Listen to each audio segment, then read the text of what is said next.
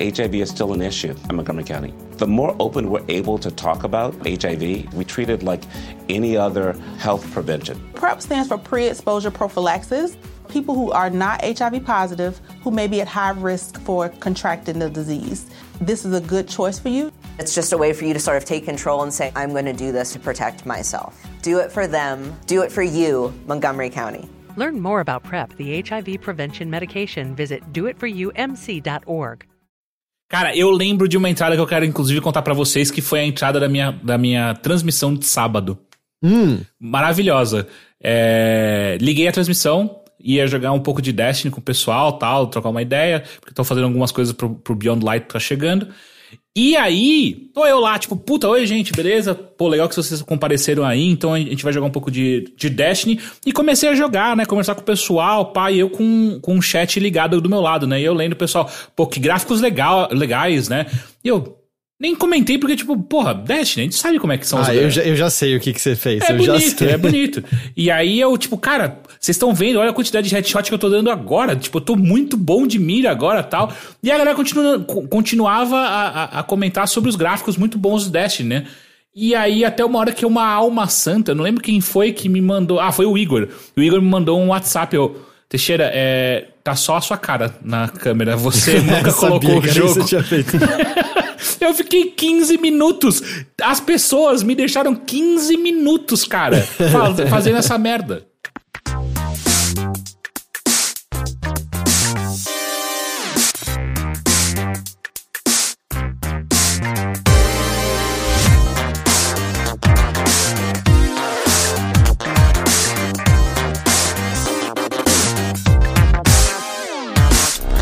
Saudações a todos e bem-vindos a mais uma edição do Mothership, podcast de videogames e outras formas de entretenimento eletrônico do Overloader.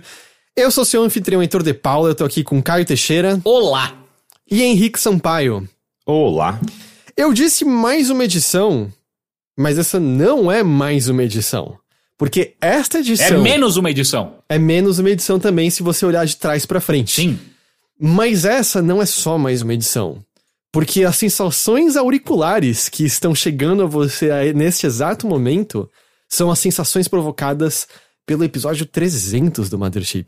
300? O que significa o que em termos de tempo? 300 semanas. Um mês tem 4 semanas. Eu acho que talvez um pouquinho mais... Porque a gente teve algumas semanas que a gente não teve Mothership, provavelmente. Ah, tá, não. Mas pegando em números gerais é... Bom, o site existe há 6 anos, né? Então é esse. Eu não preciso fazer as contas pra saber disso. Dividir por 6. E tem os episódios especiais também, 50. Né? Tem isso também. É 50 episódios por ano? Menos porque a gente para por 3 semanas normalmente. É a média, semana, a média. E na semana da E3 não tinha episódio normalmente. É a média. Não é? É. Eu acho que é isso. Que é isso. São muitos episódios. Quem diria? Quem que achou que a gente chegaria aqui? Quem diria? Quem diria? Eu não diria. Eu também não.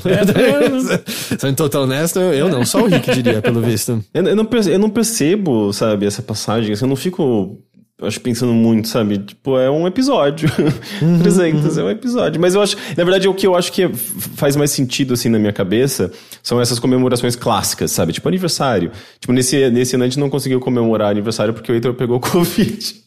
Não foi só isso, parabéns, né? viu, Heitor? Nossa, desculpa, a pandemia me derrubou por 2 semanas, foi mal. Não, mas dentre as coisas, o Heitor pegou Covid e daí, tipo, daí miou. Mas assim, de certa forma, a gente pode transplantar o nosso aniversário pro episódio 300 do Mothership. Agora eu vou pegar, sei lá, eu vou pegar pólio só pra estragar essa prova do próximo ano. Cada aniversário do Overloader, alguém pega uma doença. Vai pra virar tradição. O Álvaro Benil falou, cheguei no 296, é novo ainda, então.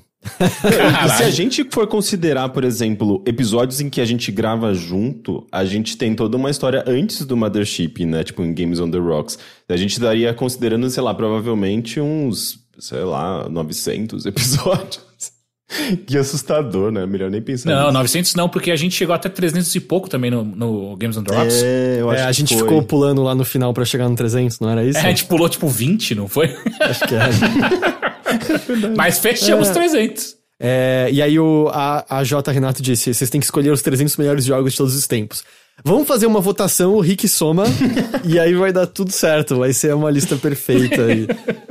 Rapidão, o Jonas Marques acabou de falar que foram 186 Games on the Rocks, isso é só uma mentira. Então se bobear a gente pulou até o 200, então, acho, na verdade. Não foi 300? Ou então a gente passou... É verdade, é verdade, porque...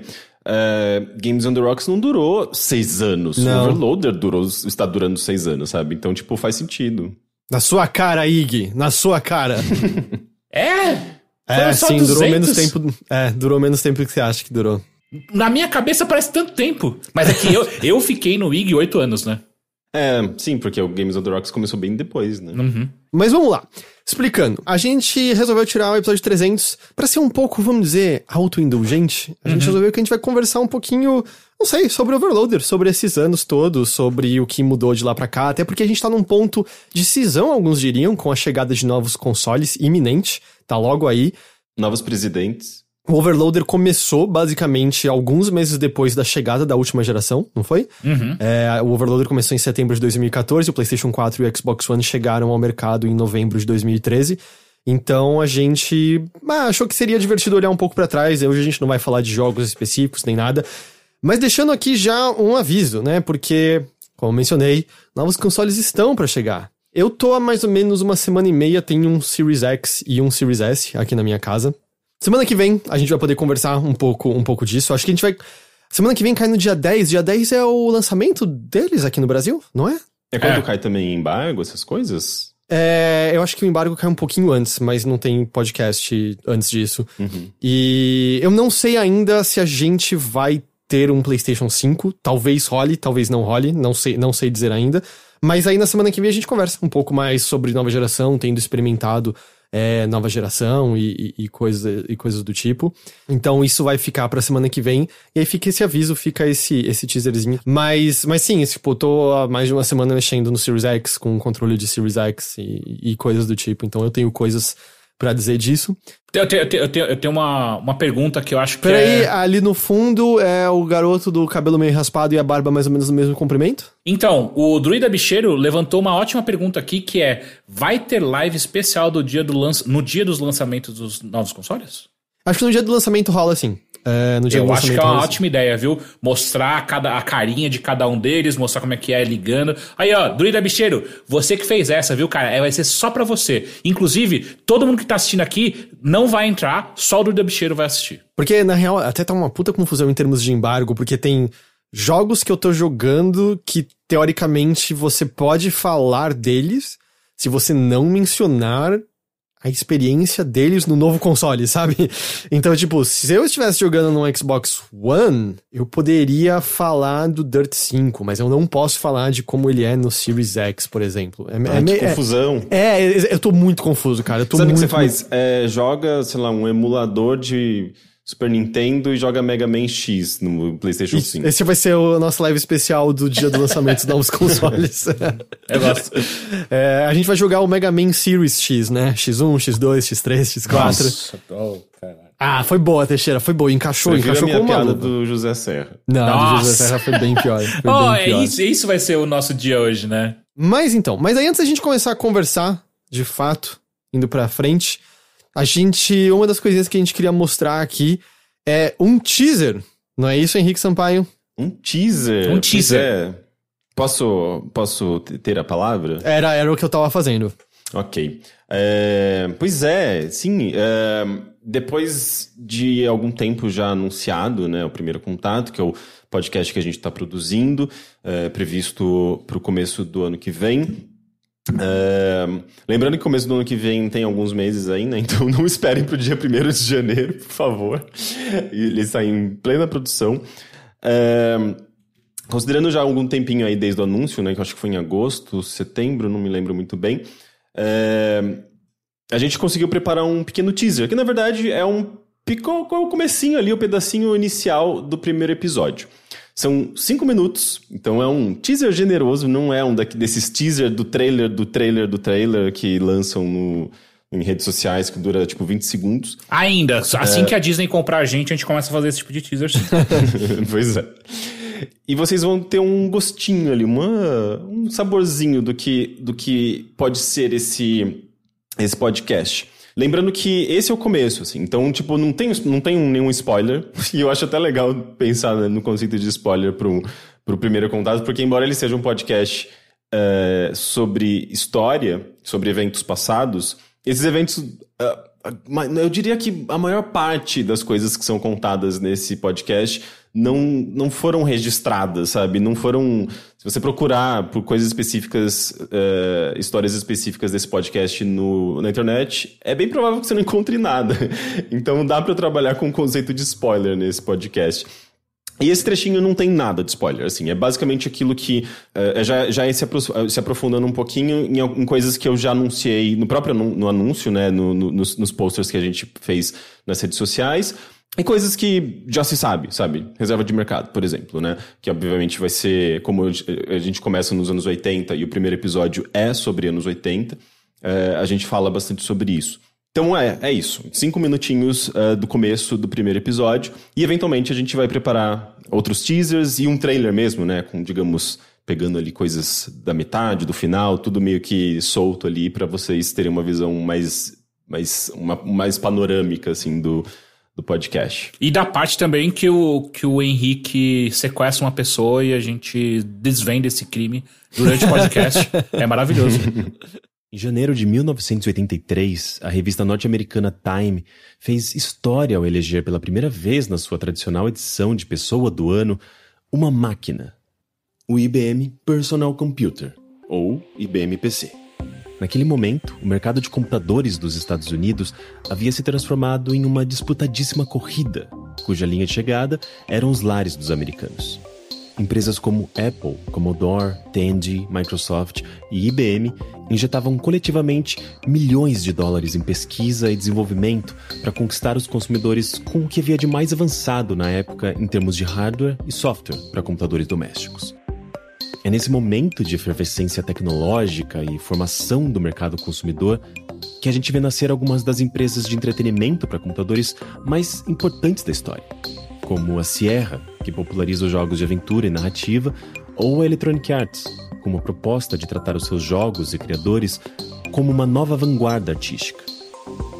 No Brasil, porém, a gente não via nada disso. Você não achava por aqui nenhum desses computadores populares nos Estados Unidos e, mesmo se achasse, ele teria outro nome, aparência, custaria 3 ou 4 vezes mais caro e provavelmente seria uma cópia ilegal.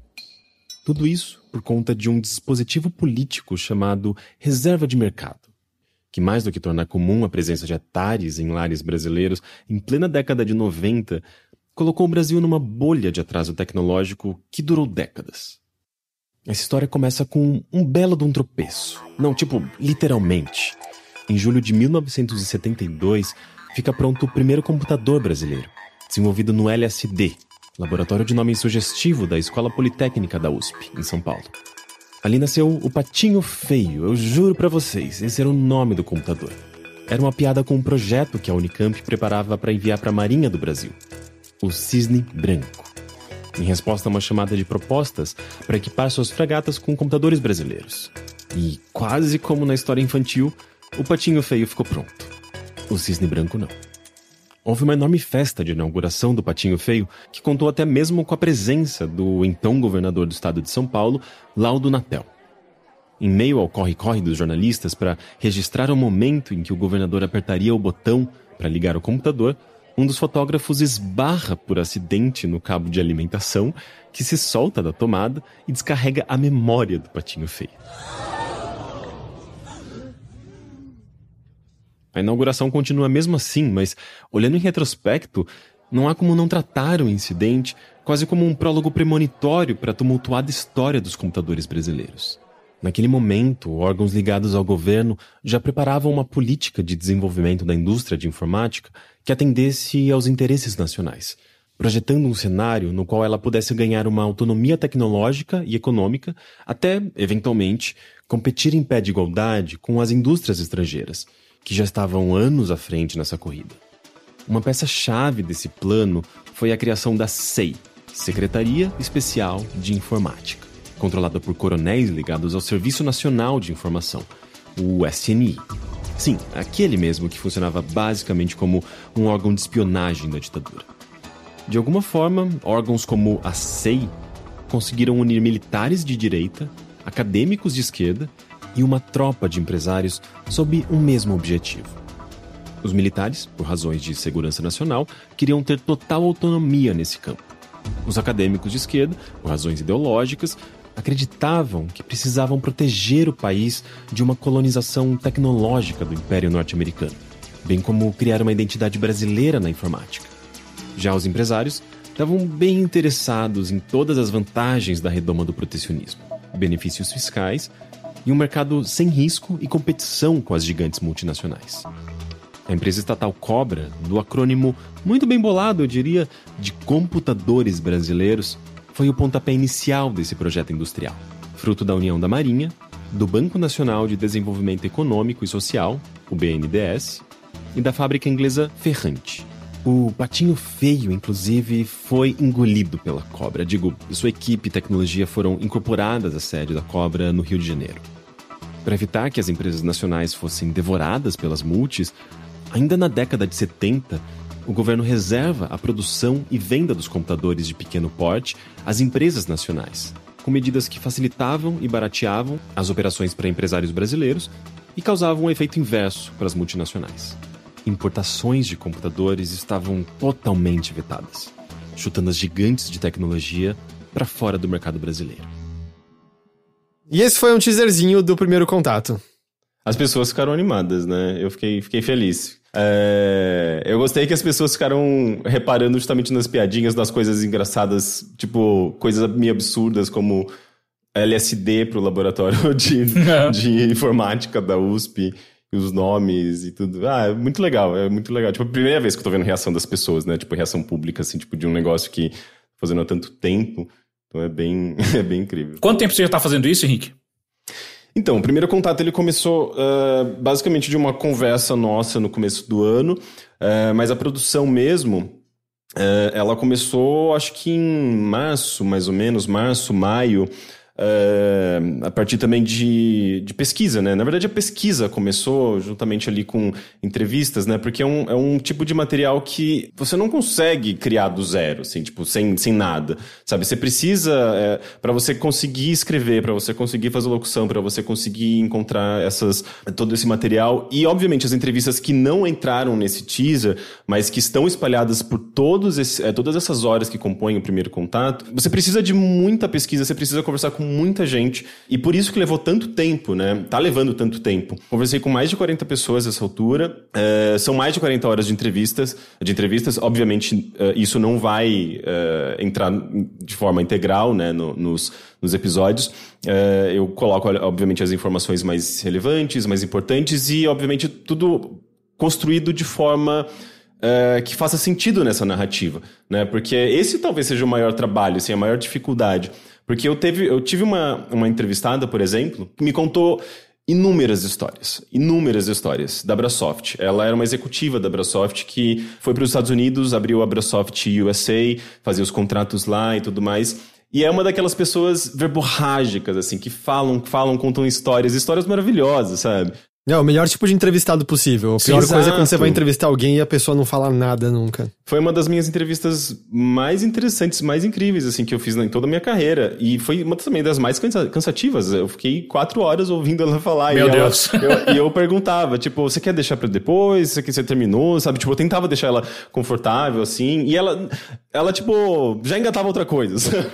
Ela realmente tava gostando muito de acessar todas essas memórias, assim. Foi muito legal. E, assim, tipo, é muito difícil trabalhar com um material desse. Assim, é muito gratificante, é muito incrível, mas é muito difícil. Porque você tem que encaixar essas histórias nos lugares certos, encontrar cronologia e tudo mais. Isso é uma personagem. Imagina quando você tem 40, sabe? E como que você distribui isso de uma maneira inteligente para que as pessoas não se percam, né? Porque o formato de podcast, ele tem suas limitações, né? Não é um vídeo, você não tá vendo a pessoa para você conseguir associar aquela voz a uma imagem, né? Uma aparência, uma fisionomia. Você só tem o áudio. Então, Então você precisa encontrar maneiras de facilitar também para o ouvinte, senão pode ficar muito confuso. Então, assim, é um trabalho homérico, assim, sabe? Tipo, de construção dessa narrativa, de construção dessa estrutura, além de obviamente, toda a pesquisa e o roteiro e tudo mais. Mas tá saindo, assim, cada vez que eu fecho um roteiro, eu leio, eu fico, tipo, emocionado, assim, eu falei, tipo, isso se encaixou, sabe, isso deu certo. Então é uma produção muito grande, mas é algo que eu sinto que quando sair pode causar um impacto, sabe? Justamente por ser um material novo, um material inédito. E eu acho que vai ser muito gostoso de ouvir, sabe? E esse teaserzinho, ele mostra muito pouco, na verdade, do todo, né? Justamente porque ele não tem entrevistas, ele não tem muitas das coisas, até estruturais, assim, tipo de linguagem, de podcast narrativo que eu uso. Mas eu acho que ele é justamente um primeiro contato com o primeiro contato, né? Ele é um gostinho ali para as pessoas imaginarem o que vem depois. E uma coisa importante que eu quero dizer é que a trilha sonora foi feita pelo Casemiro Azevedo. O Casemiro Azevedo, ele é um compositor de Porto Alegre. Ele já fez música, inclusive, para alguns jogos. Tem um jogo saído recentemente chamado Bem Feito. Um jogo independente, feito por um pessoal novo, mas um pessoal que já tem feito coisas legais. Ele fez a trilha sonora. A Only Cab no Twitter, não é? Exato, ela mesma. Ele fez a trilha sonora desse jogo, ele fez a trilha sonora de filmes, de curta-metragens, de teatro. Então ele tem uma experiência bem legal, assim, com diferentes mídias, e tá sendo muito gostoso trabalhar com ele, assim, ele capta muito bem as ideias, ele gosta do tema, ele tá trabalhando com sintetizadores analógicos, com computador. Então ele tá passeando, assim, ele manja demais, assim. Eu tô admirando muito o trabalho dele, então tá sendo muito legal. E só nesse trechinho já foram 3 músicas, né? Então, assim, é um trabalho grande para ele também. É um desafio para ele, né? Mas tá sendo muito legal, assim. A gente conseguiu criar um trabalho de colaboração, assim, muito, muito bacana. E só, o Dechanka pergunta, o podcast tá sendo feito só pelo Henrique? Sim, é um projeto do Henrique, ele que tá capitaneando tudo. Então a gente só enche o saco do Henrique mesmo. Tinha uma pessoa que perguntou ali mais cedo, foi mal que eu não vou lembrar agora quem tinha perguntado, mas qual você acha que vai ser a duração média de cada episódio? A duração média de cada episódio vai ser de mais ou menos 1 hora. Alguns episódios terão mais de 1 hora, outros episódios terão menos, mas eu acho que a média vai ser isso, sabe? Ou talvez vá pra 1h10, assim. Tem alguns episódios que são meio longos, assim. Eu até tentei, às vezes, puxar uma coisinha para outro episódio, ou eliminar uma outra coisa. Mas eu tenho medo de passar algumas coisas importantes batidas, assim. Então eu meio que tomei essa liberdade de alguns episódios serem um pouquinho maiores. Mas eu acho que a média vai ser de 1 hora, mais ou menos. A gente tem uma previsão de, no mínimo, 8 episódios.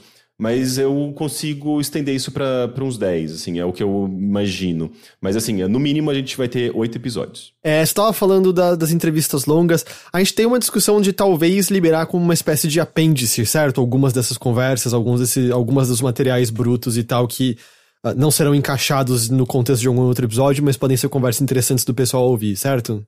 Sim, a gente tem possibilidades de desdobramentos para o primeiro contato que a gente ainda precisa conversar com outras pessoas que possam se envolver com o projeto. Enfim, existe essa possibilidade de desdobramentos, como livro, como mesmo um conteúdo audiovisual, sabe, um documentário filmado, que é um pouco complicado em épocas de pandemia, né? Mas isso pensando assim no futuro mesmo. Então, eu não sei se certos materiais eu simplesmente publicaria, assim, porque não entrou no podcast. Talvez eu segure algumas coisas para um possível livro, que obviamente também teria que desenvolver mais certos assuntos, mas conforme os podcasts forem saindo, a gente vai publicar no próprio Overloader, assim, no post de cada episódio, materiais complementares, assim como, sei lá, o próprio caso Evandro, que o pessoal mencionou bastante aqui, porque o caso Evandro, ele também segue essa estrutura narrativa, e ele também é um podcast denso, de informação e tudo mais, e até para facilitar a audição,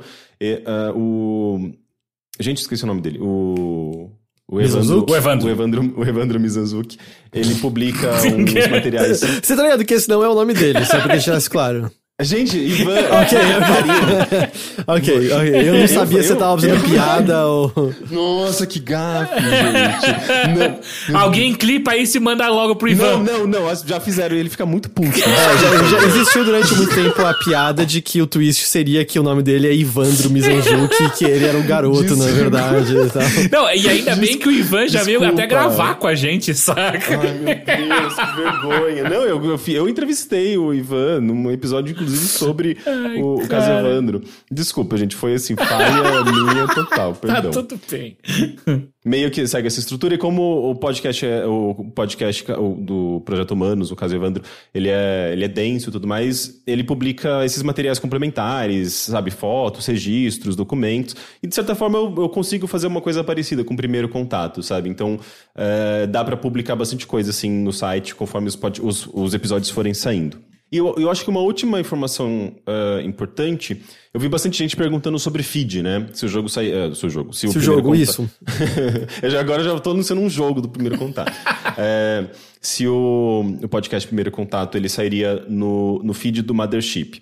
E a gente acha interessante criar um feed específico para ele, porque como ele tem um formato diferente, ele tem um conteúdo bastante distinto, né, do conteúdo que a gente produz rotineiramente no Mothership, no Notícias da Nave Mãe, né, que segue o mesmo feed.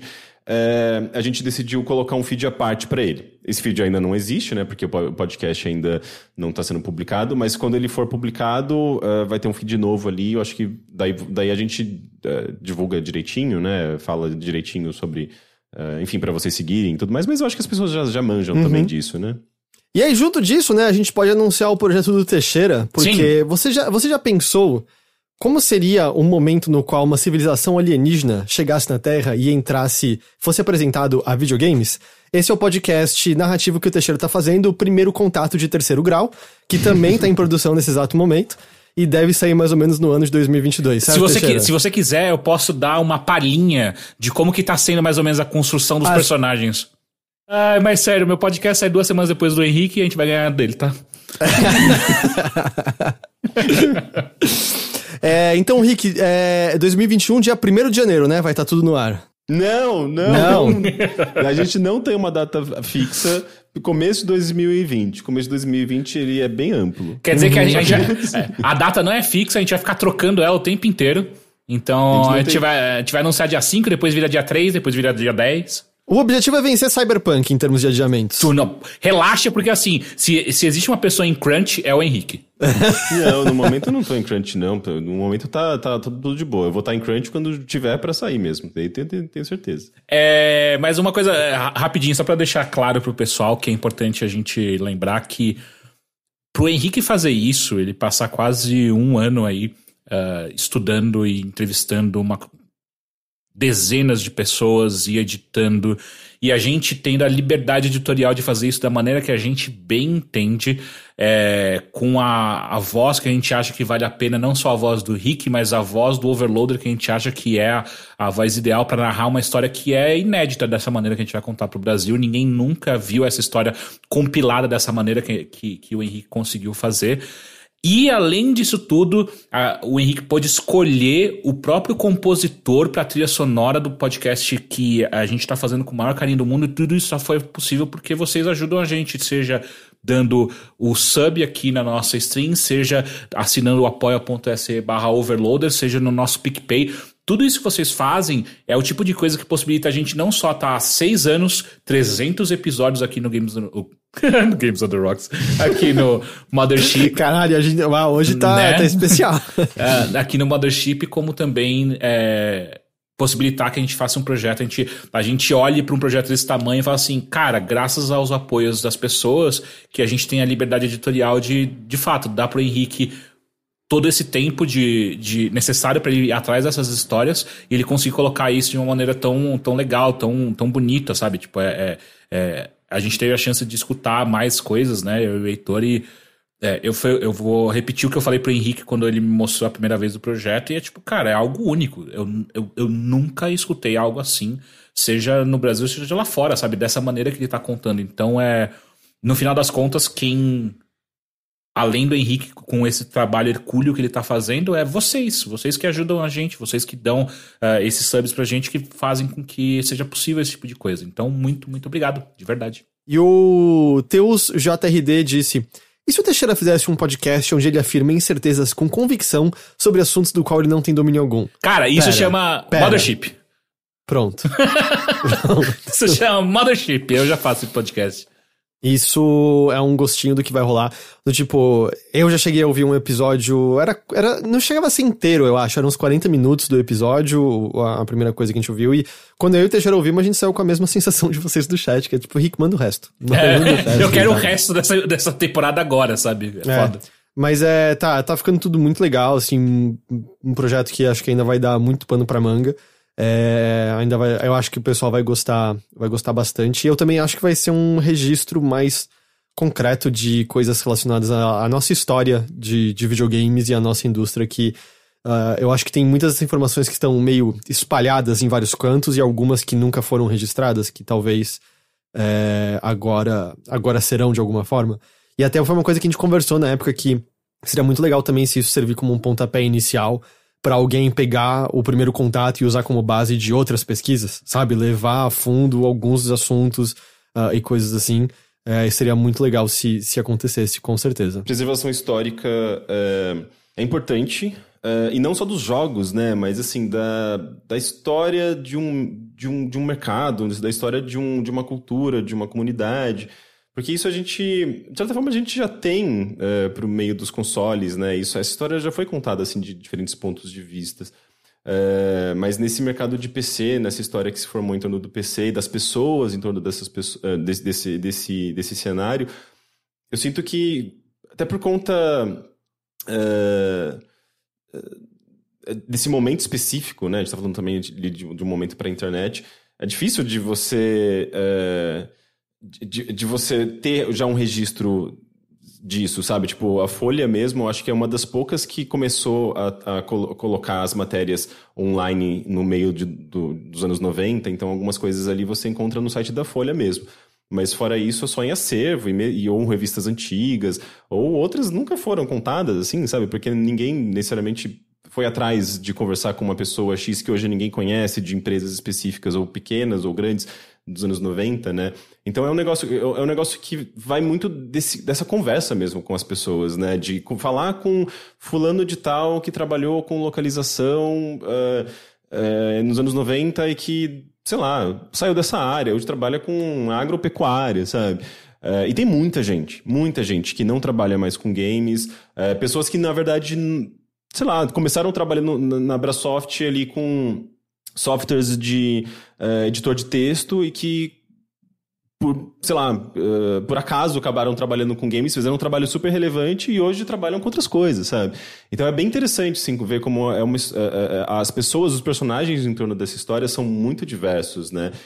E depende disso, desse papo, de ir atrás, de encontrar e bater um papo e conversar. Por isso que eu acho que é um trabalho super humano, sabe? Infelizmente, esse teaser não tem essas histórias, eu nem teria como ter histórias grandes ali, né? Mas o podcast é cheio, é recheado dessas histórias, assim. Eu fico muito... eu acho que é uma das coisas que me deixa assim, muito emocionado quando eu leio o roteiro. Eu vejo esses personagens, sabe? Essas histórias, as lembranças dessas pessoas sobre essa época, os sentimentos que elas possuem em relação a esses trabalhos que elas fizeram, sabe? É bem um trabalho bem... Eu acho que é um podcast, são histórias bem humanas, sabe? E eu acho que é uma coisa que às vezes é meio ignorada, é que o registro histórico da indústria de videogames é muito, muito pobre como um todo. Quando você começa a fazer qualquer tipo de pesquisa um pouquinho mais aprofundada sobre jogos que fugiram de coisas de tremendo sucesso, de estrondoso sucesso, você percebe muito, muito rapidamente o quão pouca informação existe sobre aquilo. E eu tô dizendo até de coisas básicas, como datas de lançamento. Tem muito jogo que no máximo a gente tem o ano geral, mas a gente não sabe em que mês chegou às lojas. E é um exemplo grande, mas Super Mario Bros. A gente não sabe a data de lançamento dele exata nos Estados Unidos, por uma série de confusão que rolou.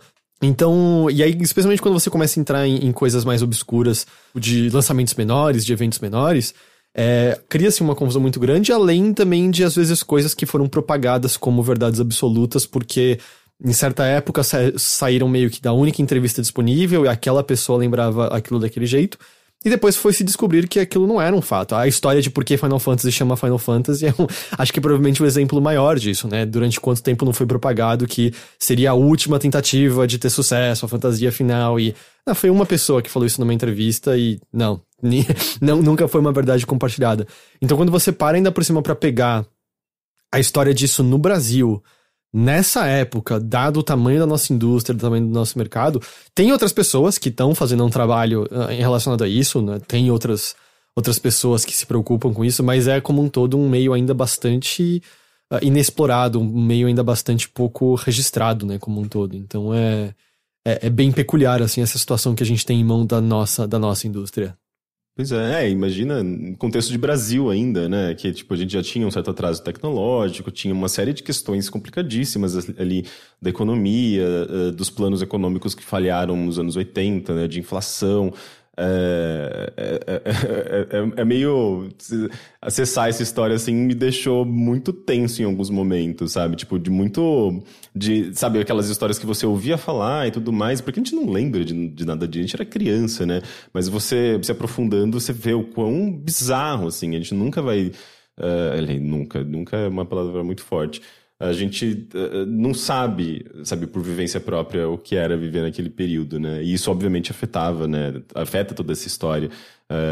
O contexto, inclusive, todo da história de games no Brasil é condicionado pelos acontecimentos políticos, econômicos, sociais do começo dos anos 90, do final dos anos 80, começo dos anos 90, né?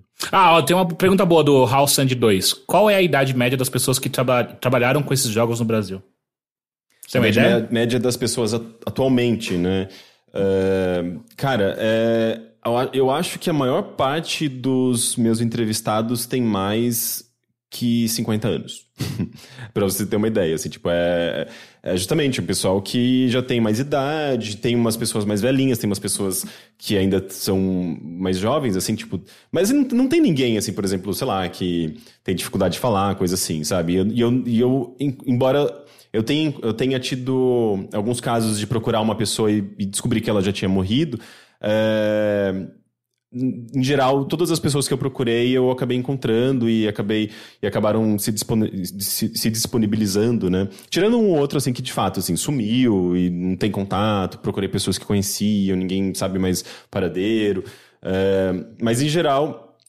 são pessoas com mais idade, assim, sabe? Ali, quase entrando ali na terceira idade. Eu já sei qual é o spin-off do Primeiro Contato, que é o Primeiro Contato Cold Cases, que a gente investiga pessoas que morreram, que trabalharam Esse é o segundo, Teixeira. Eu já anunciei o primeiro spin-off agora há pouco. Então favor. É o segundo, então. Do jeito que você fala, parece até que eu inventei na hora aquilo. Não, nunca. E eu acho que o Eric fez uma pergunta que eu acho que até pode servir como uma conexão pro resto da conversa que a gente vai ter ainda no episódio de hoje.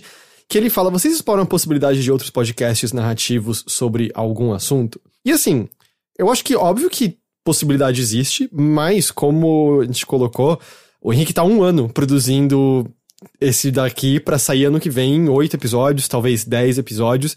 Então é o tipo de coisa que seria planejamento, necessitaria que a gente parasse pra pensar, até porque, no fim das contas, é uma equipe minúscula. Overloader somos nós 3, com o Teixeira com outro emprego na maior parte do tempo, e o site tem que permanecer funcionando, tem que ter conteúdo, tem que ter coisas acontecendo e tal.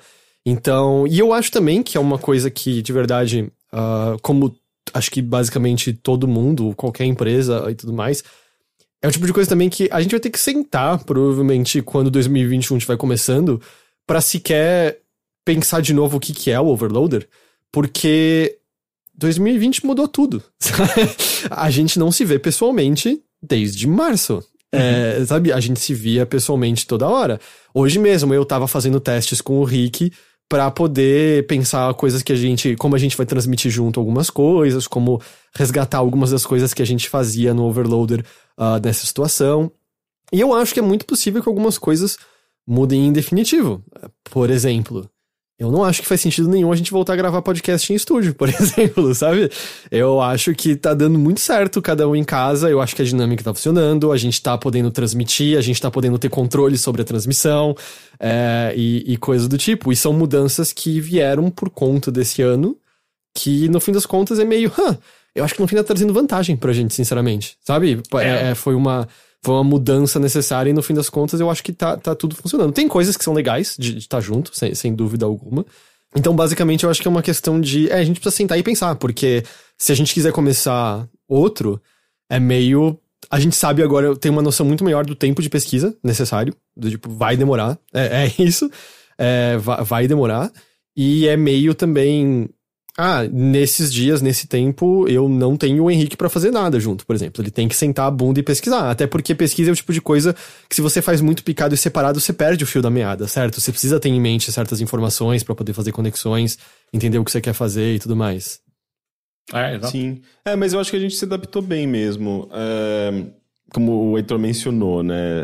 Você precisa testar, você precisa descobrir como que funciona, porque certas coisas têm uma complexidade maior quando você faz de maneira remota, né? Mas é curioso, né? Eu acho que todo mundo tá numa situação assim, né? O mundo tá caminhando pra, eu acho que, facilitar certas coisas que antes as pessoas faziam pessoalmente, né? Então, não sei, assim, por mais que seja esquisito, né? De certa forma, porque... funcionava tão bem ali, pessoalmente, porque, sabe, tipo, a gente agora tem que se virar. Mas é legal, assim, descobrir que dá pra continuar mantendo um projeto, dá pra continuar interagindo com as pessoas, dá pra continuar fazendo coisas legais. Então, eu tô animado, assim, pra essas possibilidades. E sabe, pequenas coisas como o estúdio é muito perto de onde eu e o Henrique moramos. O Teixeira saía do trabalho e cruzava a cidade até o estúdio pra gravar. É muito diferente ele estar em casa, ligar o computador e poder conversar diretamente, certo? Porra! E não só isso, é também acabar de desligar, tomar banho e dormir, sabe? Tipo, antes eu tinha que voltar pra minha casa. É foda. Então são coisas que eu acho que esse ano acabou empurrando certas mudanças, que inicialmente meio que foi, sei lá, foi meio surpresa, foi adaptação, foi... Não sei se vocês já perceberam, a gente volta e meia dá uns tropeços durante a transmissão, assim. Teve um episódio que eu, por exemplo, tive que pegar metade do áudio da transmissão, porque alguém, eu não vou falar quem, mas foi o Henrique, gravou com o áudio da câmera dele, em vez de gravar com o microfone. O importante é que estava sendo gravado, tá? Imagina não, porque eu não usei não, porque eu não usei nada daquele áudio. Eu joguei fora o áudio da câmera. Eu peguei na transmissão, que era melhor. E eu acho que é o tipo de coisa, sabe? Que antes a gente era a gente tem um estúdio, o estúdio é gostoso de gravar. Eu acho que o Overloader 2021 é muito mais a gente pensando, como é que a gente investe em microfones melhores e equipamentos melhores pra cada um, pra poder ter a qualidade melhor possível. Não vai acontecer nada imediato, porque a gente falou mais cedo, não sei se vocês ouviram falar, mas o dólar tá batendo na casa dos R$6. Os equipamentos estão muito caros. Tecnologia depende do câmbio, né? Então vamos lá, assinando, fazendo sub aí, tá ligado? Porque é assim que a gente vai sobreviver, saca? E como eu tava falando, assim, de trazer coisas inesperadas, assim, eu realmente acho que a gente tem feito... Quem tá assistindo aqui ao vivo não deve saber, e quem tá ouvindo a edição gravada também não deve saber, mas quando eu edito, eu tento fazer um bem bolado, sabe? Entre momentos em que faz sentido a participação do chat e adicionando a conversa, perguntas, e algumas coisas que eu acho que são muito específicas ou que acabou acontecendo ao vivo, apenas eu tô deixando só ao vivo. Mas como um todo, eu de verdade, eu acho que enriqueceu o Mothership de 2 meses pra cá, mais ou menos, foi quando a gente mudou. Eu acho que a dinâmica tá mais gostosa agora. E eu acho que também tem essa diferença de... deu horário, eu monto as coisas aqui, tá cada um em casa, a gente tá conversando. E eu não acho que a gente perdeu necessariamente em qualidade de áudio tanto assim. Um pouquinho, dependendo do microfone. Quando o Teixeira tá com o headset dele, um pouquinho, talvez. Que inclusive, é uma das coisas que a gente precisa se programar pro ano que vem, se a gente for continuar assim, que é comprar o microfone que eu uso é o microfone da Bia, né? Então, às vezes, ela tem que gravar e aí eu tenho que dividir, né? E eu acho que isso é até representativo de mudanças maiores do Overloader como um todo, assim, O podcast eu acho que ainda é nosso carro-chefe, sem dúvida alguma, mas se você olhar pro que a gente tá fazendo hoje em dia, não tem nada a ver com o que a gente tava fazendo em 2014, quando o site começou. A gente escrevia notícias pro Overloader em 2014. A gente tava preocupado com o número de page views do site para poder vender propagandas. E eu acho que, na verdade, uma grande mudança de lá pra cá... Eu acho que o Henrique, eu acho que ele tem a mesma percepção, e eu nunca conversei com você, Teixeira, mas eu tenho quase certeza que sim também. É até meio qual é a nossa relação para com esse meio e o que a gente se considera profissionalmente. Porque na época do IG eu era jornalista de games. Eu não sou mais há alguns anos jornalista de games. Eu acho que o que a gente faz é outra coisa. Eu acho que o que a gente faz tem mais a ver com comunicação / entretenimento, alguma coisa assim. Eu, tipo, não acho que é estritamente jornalismo mais. O primeiro contato é jornalismo. Isso sem dúvida alguma. O primeiro contato é jornalismo. Mas o trabalho que a gente faz de segunda a sexta e tudo mais não é mais aquele de antes. E eu acho que até é meio uma mudança porque eu acho que a própria indústria não comporta tanto jornalismo com J maiúsculo, assim, e isso eu tô falando da indústria geral, mesmo Estados Unidos, sabe? O número de pessoas lá que são jornalistas de fato é bem pequeno mesmo. Eu sinto que o próprio meio de jornalismo de games, ele acabou se aproximando muito do formato explorado ali por criadores de conteúdos, por youtubers, por influencers, porque o videogame em si a gente tá falando de produto, a gente tá falando de marca, a gente tá falando de, sabe, coisas que estão muito associadas a consumo. E assim, não é à toa que no passado existia uma tendência muito grande de jornalistas de games serem praticamente assessores de imprensa, né? Que tá ali para vender esse produto, né? Para comunicar o que a empresa quer para um determinado público, né? Então, inclusive, o jornalismo de games ele estava entre as empresas e o público, né? E tanto é que atualmente a gente já tem quase que uma quebra disso, né? Porque a empresa já está falando diretamente com o público. Ela já está fazendo os eventos, as transmissões, os eventos de anúncio de jogo, de console, direto para o público, né? E daí qual que é o papel do jornalismo nesse caso? E como que a gente consegue até sobreviver nesse meio? Será que a gente... o jornalismo de games, ele automaticamente ele precisa ir para esse caminho da criação de conteúdo, dessa interação, do entretenimento, da diversão? Ou será que ele também pode continuar sendo crítico, informativo, indo até, inclusive, para o jornalismo cultural, que eu acho que é uma coisa muito importante para esse meio, para o jornalismo de games continuar existindo como jornalismo, né? Enfim, eu acho que essas questões são bem pertinentes para essa discussão nossa, assim, porque de fato a gente está vivendo a transformação, a gente não sabe exatamente como que vai ser daqui a 5 anos, porque a transformação de agora, no que a gente está vivendo hoje, foi justamente resultado de uma transformação que estava começando a acontecer ali 5 anos atrás, quando a gente estava no IG, quando a gente estava no Overloader já, né? Na verdade, até um pouco mais, né? Ou, sei lá, 8 anos talvez. A gente definitivamente começou a ver essas mudanças acontecerem quando a gente tava no IG, com certeza. No IG, sim. E tudo isso guiado por conta de tecnologia, por conta de redes sociais, por conta da maneira como as pessoas usam a internet, né, se comunicam online, da maneira como as pessoas começaram a ter mais banda para produzir vídeo, para subir vídeo, da maneira como que os celulares começaram a permitir que as pessoas gravassem seus próprios vídeos em casa. Então a tecnologia guiou isso aí, né? Então é um negócio... A tecnologia está mudando todo o cenário do mundo inteiro, né? E, obviamente, o jornalismo de games é uma parte minúscula desse todo. Mas a gente está no meio desse furacão, né? De transformações. Então, é até difícil de falar isso de uma maneira muito, sei lá, coerente, assim. Eu, pelo menos, tenho um pouco de dificuldade. O Gabi menciona no chat, ele fala, do jeito que vejo as coisas no geral, parece que tem pouquíssimos jornalistas. Além do Jason Schreier, que de fato faz matérias falando da indústria e relatando coisas, parece que no geral os jornalistas de games só são marqueteiros e mais um braço das empresas. E o Jason é uma das pessoas que eu coloco como o que ele faz é jornalismo de fato, mas como um todo assim, eu até tuitei isso outro dia diante daquela matéria publicada pelo Guedinho, o manual do usuário, é isso, Teixeira? Exato. Que falava justamente sobre a proximidade da galera de tech com as empresas e das coisas que eles recebem super caras e tudo mais. E qualquer um desse meio não se espantou com nada daquilo. Isso é velho de guerra, isso é conhecido de todo mundo. Eu acabei de falar, tem um Series X na prateleira aqui de casa, sabe? Uhum. Ninguém nessa casa onde eu moro pagou por esse Series X. Então sim, assim, eu mencionei lá na ocasião no tweet que jornalismo de games, de cultura pop e tal, é mais marketing que jornalismo de fato.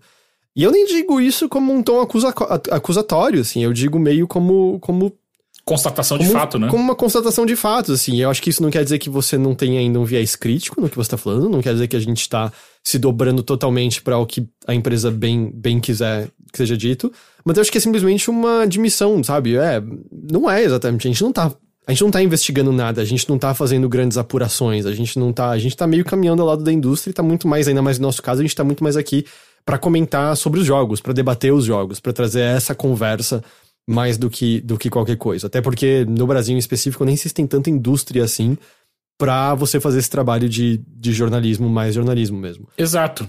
Como um todo, eu acho que a gente tem se adaptado bem. Acho que quem acompanha a gente sabe que a gente faz muito mais lives do que a gente fazia ano passado, porque eu acho que é um meio que comporta isso bastante, certo?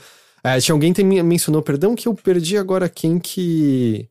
o Gbesh, ele falou, tava assistindo um shuffle antigo esses dias, sinto falta desse tipo de vídeo de vocês. E eu acho que ele foi transferido pra transmissões, na verdade, assim, até porque é engraçado você pensar o que era Let's Play lá no final da década de 2000, no início da década de 2010.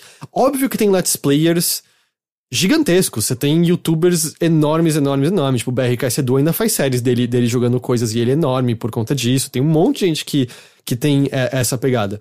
Mas como um todo, o interesse geral das pessoas em relação a isso, eu sinto que minguou muito em relação a antes. Eu sinto que tem muito mais gente interessada justamente se isso estiver ao vivo. Porque aí você tem interação ali na hora e tudo mais. Até porque é muito difícil fazer um conteúdo que represente bem o que aquele jogo é em 20 minutos, que seja, sabe? De um vídeo. Esse era o nosso problema com os Shuffles. A gente queria fazer vídeos palatáveis e de repente a gente tava gravando a 1 hora porque, bom, teve 30 minutos de conversa no jogo, sabe? Sim. E daí a gente via nos comentários, esses dois não param de falar. Tipo, essa é a intenção do vídeo, isso daqui não é um let's play convencional, sabe? Tipo, e eu acho que, e se me permite um adendo, eu acho que... Eu concordo com você que é o jornalismo que tá vivendo... O jornalismo de maneira geral, não só no Brasil como no mundo, tá vivendo um momento difícil. Mas eu sinto que o jornalismo de games no Brasil, ele sempre foi uma coisa sucateada, né? Ele nunca foi foco de nenhuma grande redação, quando a gente, por exemplo, estava no IG ou o UOL, que eram os grandes portais na época, né? E depois, quando foram surgindo outras coisas como IGN, Kotaku, ou até mesmo o Omelete começou a investir mais em games, a redação desses lugares nunca foi uma redação como é uma redação nos Estados Unidos. A gente tá falando de 10 pessoas. Sabe? Tipo, o UOL acho que foi... às vezes. O UOL acho que foi o maior ali no 2010 até 2013, 2014. Tinha o quê? 14 pessoas na redação? Talvez menos? Não, é bem menos. Eu trabalhei no UOL Jogos. Tinha... deixa eu ver. Pessoas trabalhando na redação que eram contratadas pelo UOL. Tinha as pessoas terceirizadas... terceirizadas naquela, né? Na verdade era PJ, porque o jornalismo é super socateado, como o Teixeira falou. Então, a maior parte das pessoas que trabalhavam no site, isso em geral, não só no All Jogos, tá? Mas isso em geral, era um PJ, você pagava, tinha que dar nota fiscal para receber, né? Não era CLT, né? Ainda mais, imagina hoje, né? Então era, eu acho que umas 7 pessoas, mais ou menos. Então, é muito difícil você esperar que exista... e que seja criado uma fonte de trabalhadores, uma força de trabalho dedicada a um assunto onde você não tem a menor chance de você conseguir uma sobrevivência dentro da indústria, sabe? Então, com isso tudo, e aí IG morreu, o All Jogos se tornou o Start, mas hoje é 1/5 do que ele já foi, e mesmo com... A gente vê várias mudanças que estão acontecendo o tempo inteiro, seja na IGN, no Omelete, e até mesmo novos canais que estão aparecendo por aí. Eu acho que a grande verdade é que é muito difícil você ter jornalismo de games no Brasil. Porque, como o Heitor apontou, qual é a indústria que você entrevista? Qual é a indústria que você reporta? Você não tem isso. O que você faz aqui são as análises, que não é necessariamente um trabalho jornalístico. E aí você tem as lives. Então, e além disso tudo, a gente também vai pro lado, por exemplo, eu vejo algumas pessoas comentando aqui no chat que elas sentem falta dos nossos vídeos direcionados, os nossos shuffles, né? Direcionados para cada um dos jogos e tal. E eu entendo, era um conteúdo muito interessante, que a gente tinha uma proposta, inclusive, de trazer jogos que não necessariamente eram famosos pra gente dar visibilidade pra esses jogos também. Mas a real é que quando você olha qual é o retorno também que a gente recebe com as nossas lives, é infinitamente maior. É muito mais vantajoso do ponto de vista de alcance, do ponto de vista monetário, do ponto de vista de marca. E até mesmo muitas vezes o que o Heitor tem feito na Sexta Show é apresentado esses jogos também nessas lives, né?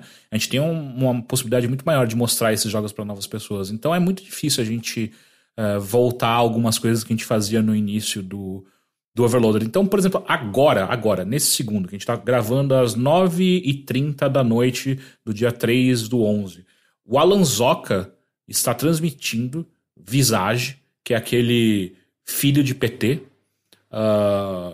jogo de terror, com 33 mil pessoas ao vivo. Caralho. Isso é ponto de Ibope, sabe? Tipo, isso tem programas no SBT que não batem esse tipo de audiência, saca? Então, mas ao mesmo tempo, eu acho que isso é um ponto muito importante, né? Tipo, mostrar como... é um exemplo de como as coisas que mais trazem retorno são essas coisas mais efêmeras, digamos assim. Mas isso eu acho que é um ponto, né? Porque eu acho que o importante é encontrar um equilíbrio. Sim, claro. Né? Tipo, claro. Se você pensar em termos assim, vamos equilibrar ganhos e qualidade de conteúdo, né? Eu acho que você acaba tendo que explorar esses dois lados. Porque se você só faz o conteúdo que é efêmero, você pode até, sei lá, ficar grande e ganhar um monte de retorno e ganhar seguidores, não sei o quê. Mas eu, do meu ponto de vista pessoal, eu sempre fico, tá, mas qual que é a marca que essa pessoa tá deixando? Às vezes a marca dela é a personalidade. No geral é isso. Ela tá deixando as pessoas, sei lá, criando momentos de entretenimento, ela tá gerando engajamento. Então tá indo obviamente, sempre pra esse lado da comunicação, do entretenimento, e eu acho que isso é importante, sabe? Tem uma importância muito grande. Mas eu, pessoalmente, eu sempre me senti mais satisfeito como profissional indo atrás de histórias, de informação, de opinião, de gerar discussão, de crítica, sabe? Alguma coisa que eu acho que, sei lá, causar algum impacto, sabe? Tipo, gerar alguma situação em que as pessoas percebam alguma coisa, sabe? Ou que elas discutam alguma coisa. Porque eu acho que isso acaba, não sei, você deixar alguma marca, sabe? Tipo, deixar alguma coisa que, sei lá, que transforme a vida de alguém, sabe? Eu sinto falta de, sei lá, ser convidado, por exemplo, eventos em que a gente debate alguma coisa, sabe? Mesa redonda, porque eu sinto que acabam esse interesse, essa discussão, essa junção de pessoas para discutir algum assunto relevante, ela acaba tendo um impacto maior, sabe? Eu acho que isso também deve ter acontecido por conta de pandemia, claro. Você acha?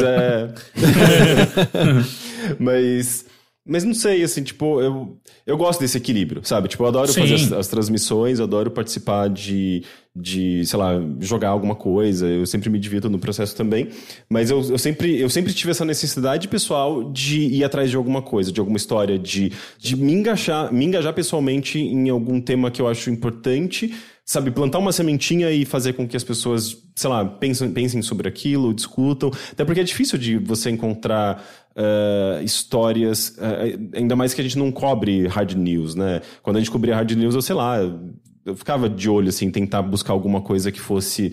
Se a gente estivesse cobrindo hard news, eu certamente estaria sempre em cima dessas questões sobre abuso em ambiente de trabalho, sobre... que no fim a gente aborda tudo isso, notícias da Nova Mãe, mas...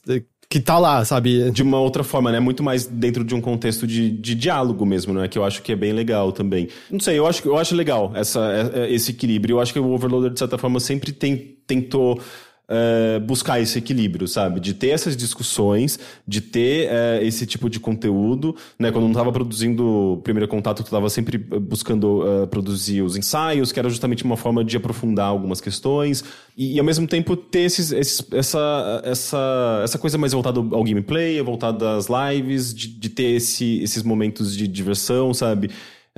Eu acho que o Overloader sempre foi marcado por isso, né? Desde o começo, a gente tentava equilibrar essas duas coisas, né? Não sei, eu acho que é justamente isso parte das mudanças, assim. Eu diria até que, em certa medida, a gente foi demorado pra saltar no trem em movimento pra poder abordar algumas dessas mudanças. Eu acho que houve muito do que a gente, como site pequeno, a gente poderia ter o lance de testa, não deu certo, joga fora, testa, não deu certo, joga fora, testa, deu certo, continua, faz crescer. E teve um período ali no meio no qual eu acho que a gente acabou entrando um pouquinho no piloto automático e acabou perdendo algumas oportunidades. E eu sinto que a gente tá um pouco mais esperto hoje em dia em relação a poder tentar algumas dessas coisas. Mesmo Tipo, eu e o Rick, a gente vai tentar fazer uma versão ao vivo do Caçando Jogos Perdidos, por exemplo. E tem uma possibilidade muito sincera. Pode ficar uma merda. Porque o programa, assim, eu diria que quase todo o humor dele vinha da edição que o Rick fazia. Pode ser, então, que ao vivo fique uma porcaria. Pode ser que, com o chat e tudo mais, dê uma outra camada pro quadro e a gente possa... Mas, na verdade, a gente vai descobrir. Se ficar uma merda, se não funcionar, é isso, tipo, cara, a gente testou, vamos jogar fora, vamos pensar outra coisa, e não tem nenhum grande problema, porque somos 3 pessoas fazendo o que a gente bem quer aqui, sabe, a gente não tá botando uma produção, que isso é uma das coisas engraçadas de quando a gente saiu do IG e foi pro Overloader, de quando a gente queria fazer uma coisa no IG, tem que conseguir autorização, e aí tinha toda a decoração do estúdio, não sei o que lá, e não tinha agilidade pra nada. 80% da grana que a gente tinha era só em decoração, sabe? Tipo, era bizarro, velho. Então eram coisas assim... Mas, uma coisa, eu acho que a gente criou ali é único. Ainda acho que ainda mais pra época no Brasil, não tinha muitos outros. Se era eficiente, é uma outra história. Mas, pô, assim, eu não posso falar de cifras, mas a gente bateu recorde atrás de recorde de publicidade no IG, graças a coisas que a gente fez ali, trazendo parcerias com grandes empresas. Então, assim, o formato, desde lá, 2000, a gente tá falando de 2012, 2013, sempre se mostrou algo interessante. Eu só acho que, como o Heitor bem apontou, a gente foi muito resistente a certas coisas que eu acho que vem também de certos idealismos que a gente tem ou tinha. E tudo bem, tipo, a gente aprendeu e estamos vivendo aí. Mas é isso, sabe? Tipo, a gente viu os bagulhos ali acontecendo. Deixa eu só aproveitar... Você quer comentar primeiro? Eu queria só ler alguma coisa do chat e agradecer umas coisas, mas pode falar e aí eu faço isso. Assim, mas eu fico muito orgulhoso, assim, muito feliz de ver, por exemplo, o Bruno Isidro, assim, fazendo um trabalho que eu considero um trabalho de jornalismo de games relevante. O Isidro faz jornalismo, o Isidro é um jornalista no Brasil. Ele vai atrás das histórias, ele conversa com as pessoas, ele encontra essas histórias, ele entrevista, ele busca, inclusive, assim, histórias que não estão sendo comentadas necessariamente, sabe? Ele cria essas histórias, ele explora a comunidade, a cultura de videogames de uma maneira bastante sensível, bastante transparente, bastante responsável, e eu acho importante esse trabalho, sabe? E eu fico muito feliz de saber que ele acompanhava o nosso trabalho no Games on the Road, aliás, no Arena, na verdade, né? Ele acompanhava o nosso trabalho no Arena, ele sempre interagiu bastante com a gente, né?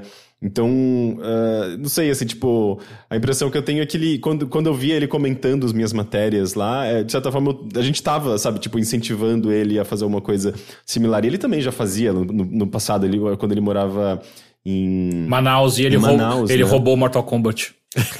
Ele escreveu, acho que se eu não me engano, ele escreveu no blog dele, isso há uns 10 anos, sei lá, uma matéria sobre o Mortal Kombat, nem lembro da história direito. Então ele sempre sempre teve essa veia, né, jornalística para videogames, que eu acho muito importante, que eu sinto que não existe muito no Brasil, né, justamente porque a gente tá numa indústria que a indústria de videogames aqui no Brasil é muito pequena. As coisas que mais trazem retorno são lá de fora, né? Então você teria que, sei lá, encontrar uma história...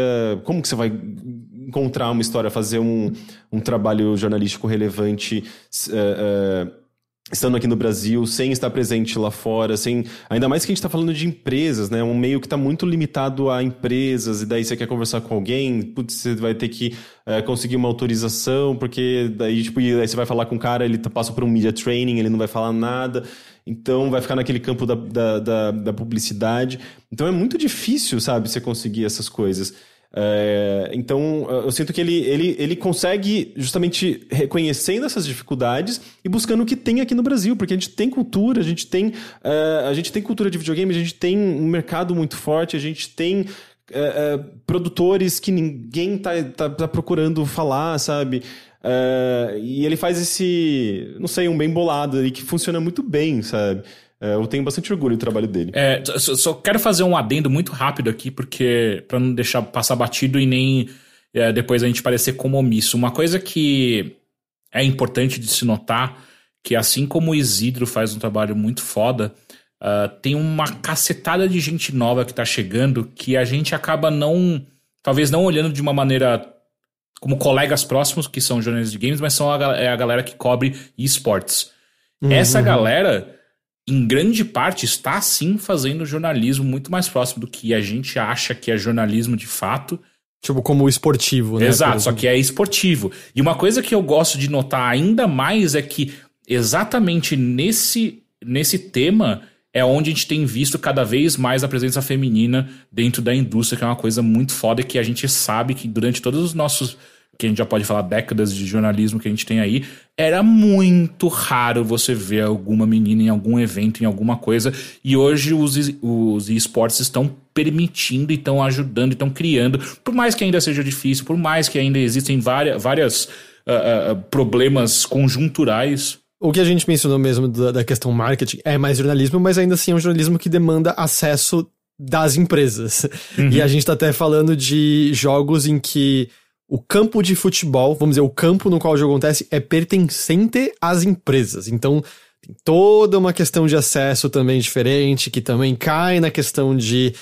Tem muito que é marketing mais do que jornalismo, mas acaba sendo diferente, até porque tem mais fatos pra serem cobertos, eu diria. Sim, e tem uma indústria local, né? Sim. Eu acho que essa é a diferença. Tem os times locais, tem os eventos locais, tem as coisas brasileiras acontecendo nesse meio, que eu acho que acaba deixando tudo bem diferente. E por isso que eu acho que também, dentro tanto do meio de esportes como de games como um todo, é importante essa veia investigativa, né? Justamente porque, por ser tão fechado, por ser tão controlado, a informação ser tão controlada por empresas. Quando você tem... você sabe que tem um problema ali, e essas empresas obviamente não vão querer explorar esses problemas, deixar esses problemas expostos, aí que tá o trabalho do jornalista, sabe? De expor e conversar com as pessoas e buscar a informação correta e verificar. Se isso não é feito, a gente só tem o lado da empresa, a gente só tem a informação que vem da empresa, que na verdade já passou por uma série de filtros. E daí o que o jornalista faz acaba sendo assessoria de imprensa, né? E por isso que o trabalho do jornalista é extremamente importante, né? E por isso que eu acho que é importante sim destacar essas pessoas, né? O Luiz Gustavo Queiroga fez um trabalho muito legal na ESPN. Tem uma galera nova, assim, tipo, que eu acho que a gente tem que mesmo destacar e promover esses nomes, porque...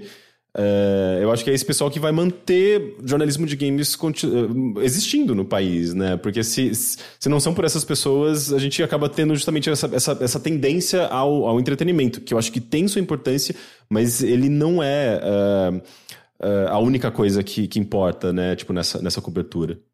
Claro, a dúvida fica qual o financiamento que esses veículos todos vão ter no futuro próximo, no futuro distante. A cara do Teixeira quando eu falei financiamento foi só meio... é difícil. E coisas assim. Porque essa é a grande ironia, né, no fim das contas. O Overloader é pequeno, mas meio que mais seguro do que vários sites grandes. Porra, porque a gente é uma lancha, a gente consegue, durante um maremoto, a gente consegue se esquivar melhor, porque quando vem uma crise muito forte... Cara, é o que a gente viu acontecendo com o IG e o que a gente viu acontecendo com o UOL, sabe? Assim que a economia começou a fazer um shift minúsculo que seja, era um barco tão grande para manobrar, eram tantas pessoas, eram tantas coisas para serem manobradas ali, que quebra no meio, que não aguenta. Enquanto a gente, apesar da gente ter muito menos recursos do que esses sites enormes têm, a gente consegue se manobrar, a gente consegue fazer os nossos bem bolados. Tipo, puta, cara, a gente vai dar uma puxada de cinto aqui e a gente consegue continuar tirando uma grana.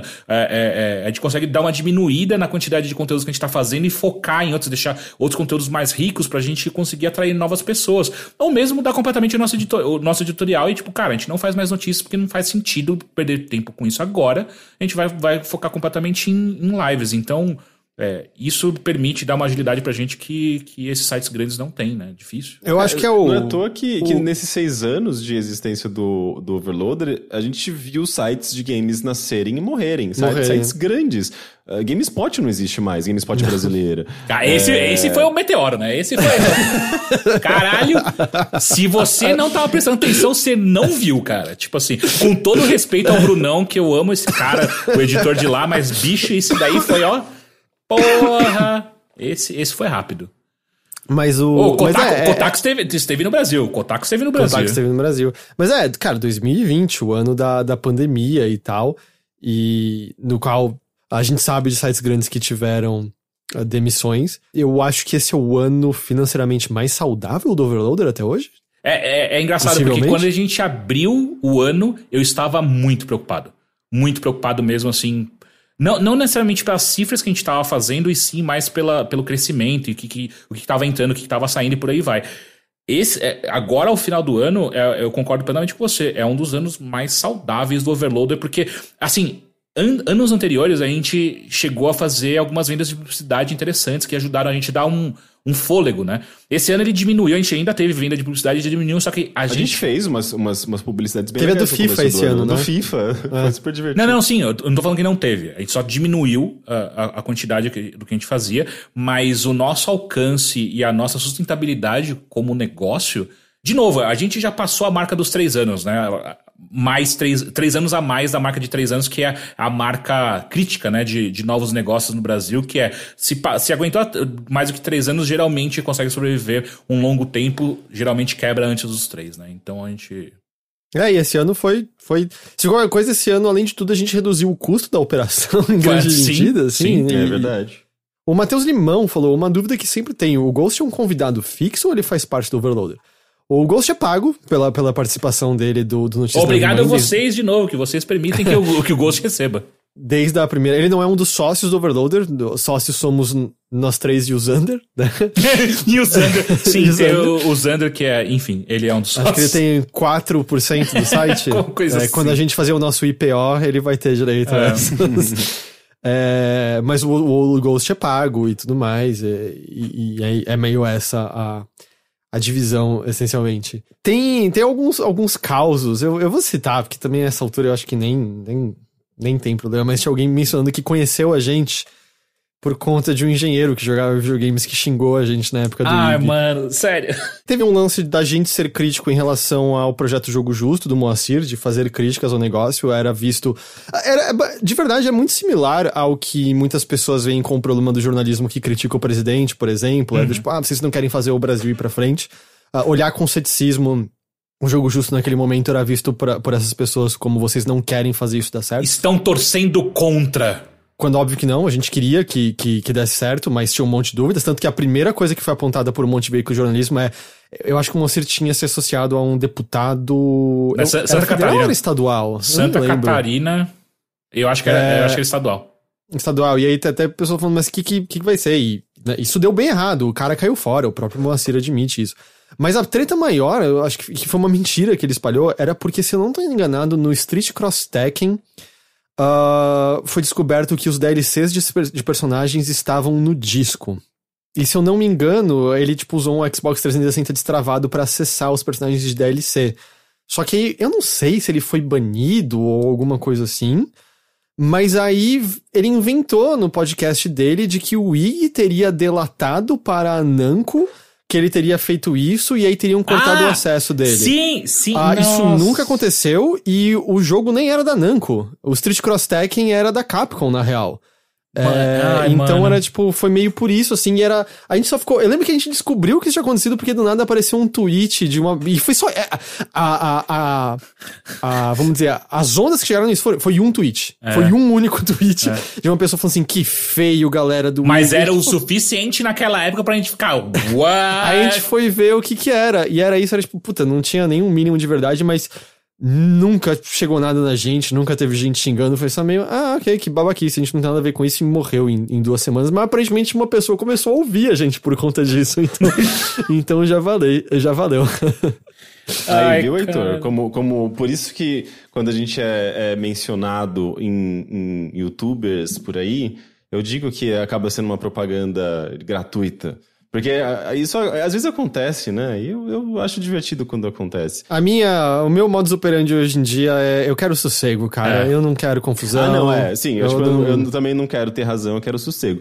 Mas quando se trata de fazer críticas em momentos oportunos, aliás, apropriados, né? Momentos em que a crítica é importante, né? Quando você vê, por exemplo, empresas grandes tomando decisões que que prejudicam mulheres nessa indústria, que basicamente soltam os cachorros em cima de garotas, ou situações em que você também tem empresas grandes fazendo propagandas que poderiam facilmente ser associadas a fascismo e tudo mais. A gente tem que falar sobre isso, claro, sabe? mas eu acho que isso é parte da nossa cobertura dessa indústria. Isso é um fato dessa indústria, até porque... Mas essa é a questão. Quando você simplesmente toma essa decisão de fazer essa cobertura com essa perspectiva crítica e com essa perspectiva questionadora, você já é automaticamente alvo de muitos canais canais. Você foi astro em um deles até no vídeo. Assim, eu protagonizei um vídeo. Então, mas isso que eu acho muito louco, assim, né? Porque às vezes você já ter um papel, assim, tipo, mais de jornalista, né? Um papel mais de você... não simplesmente promover aquilo que sai automaticamente dessas empresas, mas sim você questionar o que sai dessas empresas, a comunicação, o conteúdo, você já acaba sendo vilanizado por alguns grupos que preferem essa abordagem não questionadora do jornalismo, que acaba sendo justamente aquilo que vinha lá no Gamergate, né? Tá tudo ligado a isso. Tá? Justamente assim, tipo, estamos cobrando por um jornalismo isento, sabe? E o que é isenção? É você não colocar uma visão externa, uma visão, digamos... fora do meio gamer, assim, porque senão a gente acaba criando uma bolha, né? É bizarro isso, como, tipo, justamente isso que acabava vindo ali do Gamergate, né? Que estava relacionado ao jornalismo, era justamente um discurso para se manter a bolha que existia no passado, né? Essa bolha que não dialogava com a sociedade, essa bolha que não entrava em assuntos sobre política, sobre questões sociais. Tem muito a ver com mantenha perpetuamente este meio que reflete para sempre a minha infância. Por favor, não toque nisso. Não me venha dizer que isso aqui tem problemas, sabe? Porque eu quero manter cristalino como a perfeição na minha mente é lembrada. Mas eu acho que é diferente. Quando eu digo que eu quero sossego... eu tô de boa de discutir sobre qualquer coisa no Twitter. Eu não falo sobre, tipo, eu não vou mudar a cabeça de ninguém tweetando sobre política, sabe? Isso que eu tava falando, cara, é a indústria que a gente tá cobrindo. Não falar disso é passar pano, sabe? É diferente. Mas o que eu digo é sossego, por exemplo, eu fui olhar pela primeira vez em uma semana minhas mentions na segunda-feira. E aí tinha uma pessoa que mandou uma mensagem e eu fui rude com ela. Eu fui rude à toa. E aí, tipo, eu respondi... Aí hoje eu fui ver e, tipo... Por que eu fiz isso, tá ligado? Né? Então, aí eu mandei uma DM pra ele. Eu mandei uma DM pedindo desculpas. Falei, cara, eu fui rude à toa. Foi mal. E aí, se ele quiser me desculpar, ele pode me desculpar. Se ele não quiser, ele não vai desculpar. Eu não tenho como tirar isso, mas é só... As redes sociais fazem isso, eu sei que elas fazem isso comigo. E é por isso que eu sei, sabe? Eu sei como me afeta. Eu sei do que eu preciso. Eu me mantenho informado de outras formas. E é o que você falou, quando você fala isso, você se expõe. Mas quando eu falo só no podcast, tem tantas barreiras para as pessoas ouvirem, que quando chega alguma coisa é tão qualquer coisa que é só meio, foda-se, aí eu já não ligo, já não dou mais a mínima, entendeu? Uhum. Meio esse é o resumo mais ou menos, assim. Mas, cara, eu acho que até mesmo essa relação é uma coisa insana que mudou do começo do Overloader pra cá. Tipo, quando o Overloader começou, o Gamergate já existia. Mas se você pensar a nossa relação com redes sociais lá no começo dessa última década e como a gente falava de jogos e tudo mais... Cara, na época que eu falei do beta dos Vingadores, veio uma pessoa brigar comigo no Twitter porque eu fui injusto com o jogo. E me deu até uma saudade de quando era, tipo, as mensagens que eu recebia era de gente me xingando porque eu falei mal de um jogo. Tipo, nossa, até uma época, eu tenho memórias quentinhas dessa época em que essa era a treta. Tipo, você criticou mal o jogo que eu gosto, absurdo. É tipo, nossa, foi até gostoso, sabe? Quando era isso, quando não é o nível das coisas agora, em que é ameaça de morte, quando é doxing, quando é campanha de tipo, sujar a imagem da pessoa, de criar falsidade sobre ela, foi só, tipo, eu te odeio porque você falou mal do jogo. Oh, that's so cute, sabe? Por favor, volte sempre, sabe? Então, não tem nenhum problema com isso e tal. Então, sei lá, é muito louco pensar como tudo isso mudou. E, sei lá, essa minha relação para com essas coisas, mesmo esse meu desejo por sossego, tem muito a ver com essas mudanças também. Eu sei disso. Eu não sei mais lidar com essas coisas, tá ligado? Eu não sei mais lidar. E no meu ponto de vista no começo eu achava, puta, que exagero meu, né? Por que eu... Tipo, eu nem sou tão... O Halsen até perguntou, corre muito hate com vocês? Pior que não tanto, sabe? Mulheres muito mais, minorias muito mais, ocasionalmente tem um babaca ou outro e tudo mais. Eu já recebi ameaças de morte. Bom, você acaba se expondo mais, né, como um todo. Porque justamente, eu sou uma pessoa que, assim, eu não quero criar treta, digamos, no Twitter, assim, mas isso quando sei lá, eu evito responder uma pessoa, tipo, porque eu não tô afim também de discussão, sabe? Mas se eu vejo justamente uma atitude completamente absurda, assim, descabida, exagerada, abusiva, de empresas especialmente, né? Porque a gente tá falando de um negócio que é muito mais poderoso, eu não consigo simplesmente não tocar no assunto, eu não consigo, sabe? Tipo, tem... mesmo no podcast, assim, sabe? Tipo, eu sinto que eu até me exalto um pouco em algumas situações, porque eu sinto que faz parte aliás, refazendo. Não apenas é meu papel questionar e apontar os problemas e tentar fazer essas críticas, mas faz parte da minha natureza, sabe? Tipo, eu como, sei lá, uma minoria, sabe? Tipo, um homem gay que já sofreu por uma série de coisas e, sei lá, eu mesmo lido muito com isso, sabe? Tipo, no meio de games eu não me sinto pertencendo a esse espaço. E tem uma série de questões pra eu não me sentir pertencendo a esse espaço, sabe? Uma série de razões pra isso.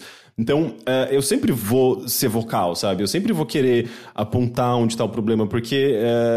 essa questão de pertencimento, de ter dificuldade de falar de alguns assuntos, e de apontar alguns dos problemas e receber uma reação muito forte, sabe? Faz parte do problema maior, sabe? Que tem a ver com toxicidade masculina no meio de games, na sociedade como um todo, sabe? Tem a ver com predominância de certas perspectivas no meio. Então, é uma coisa de...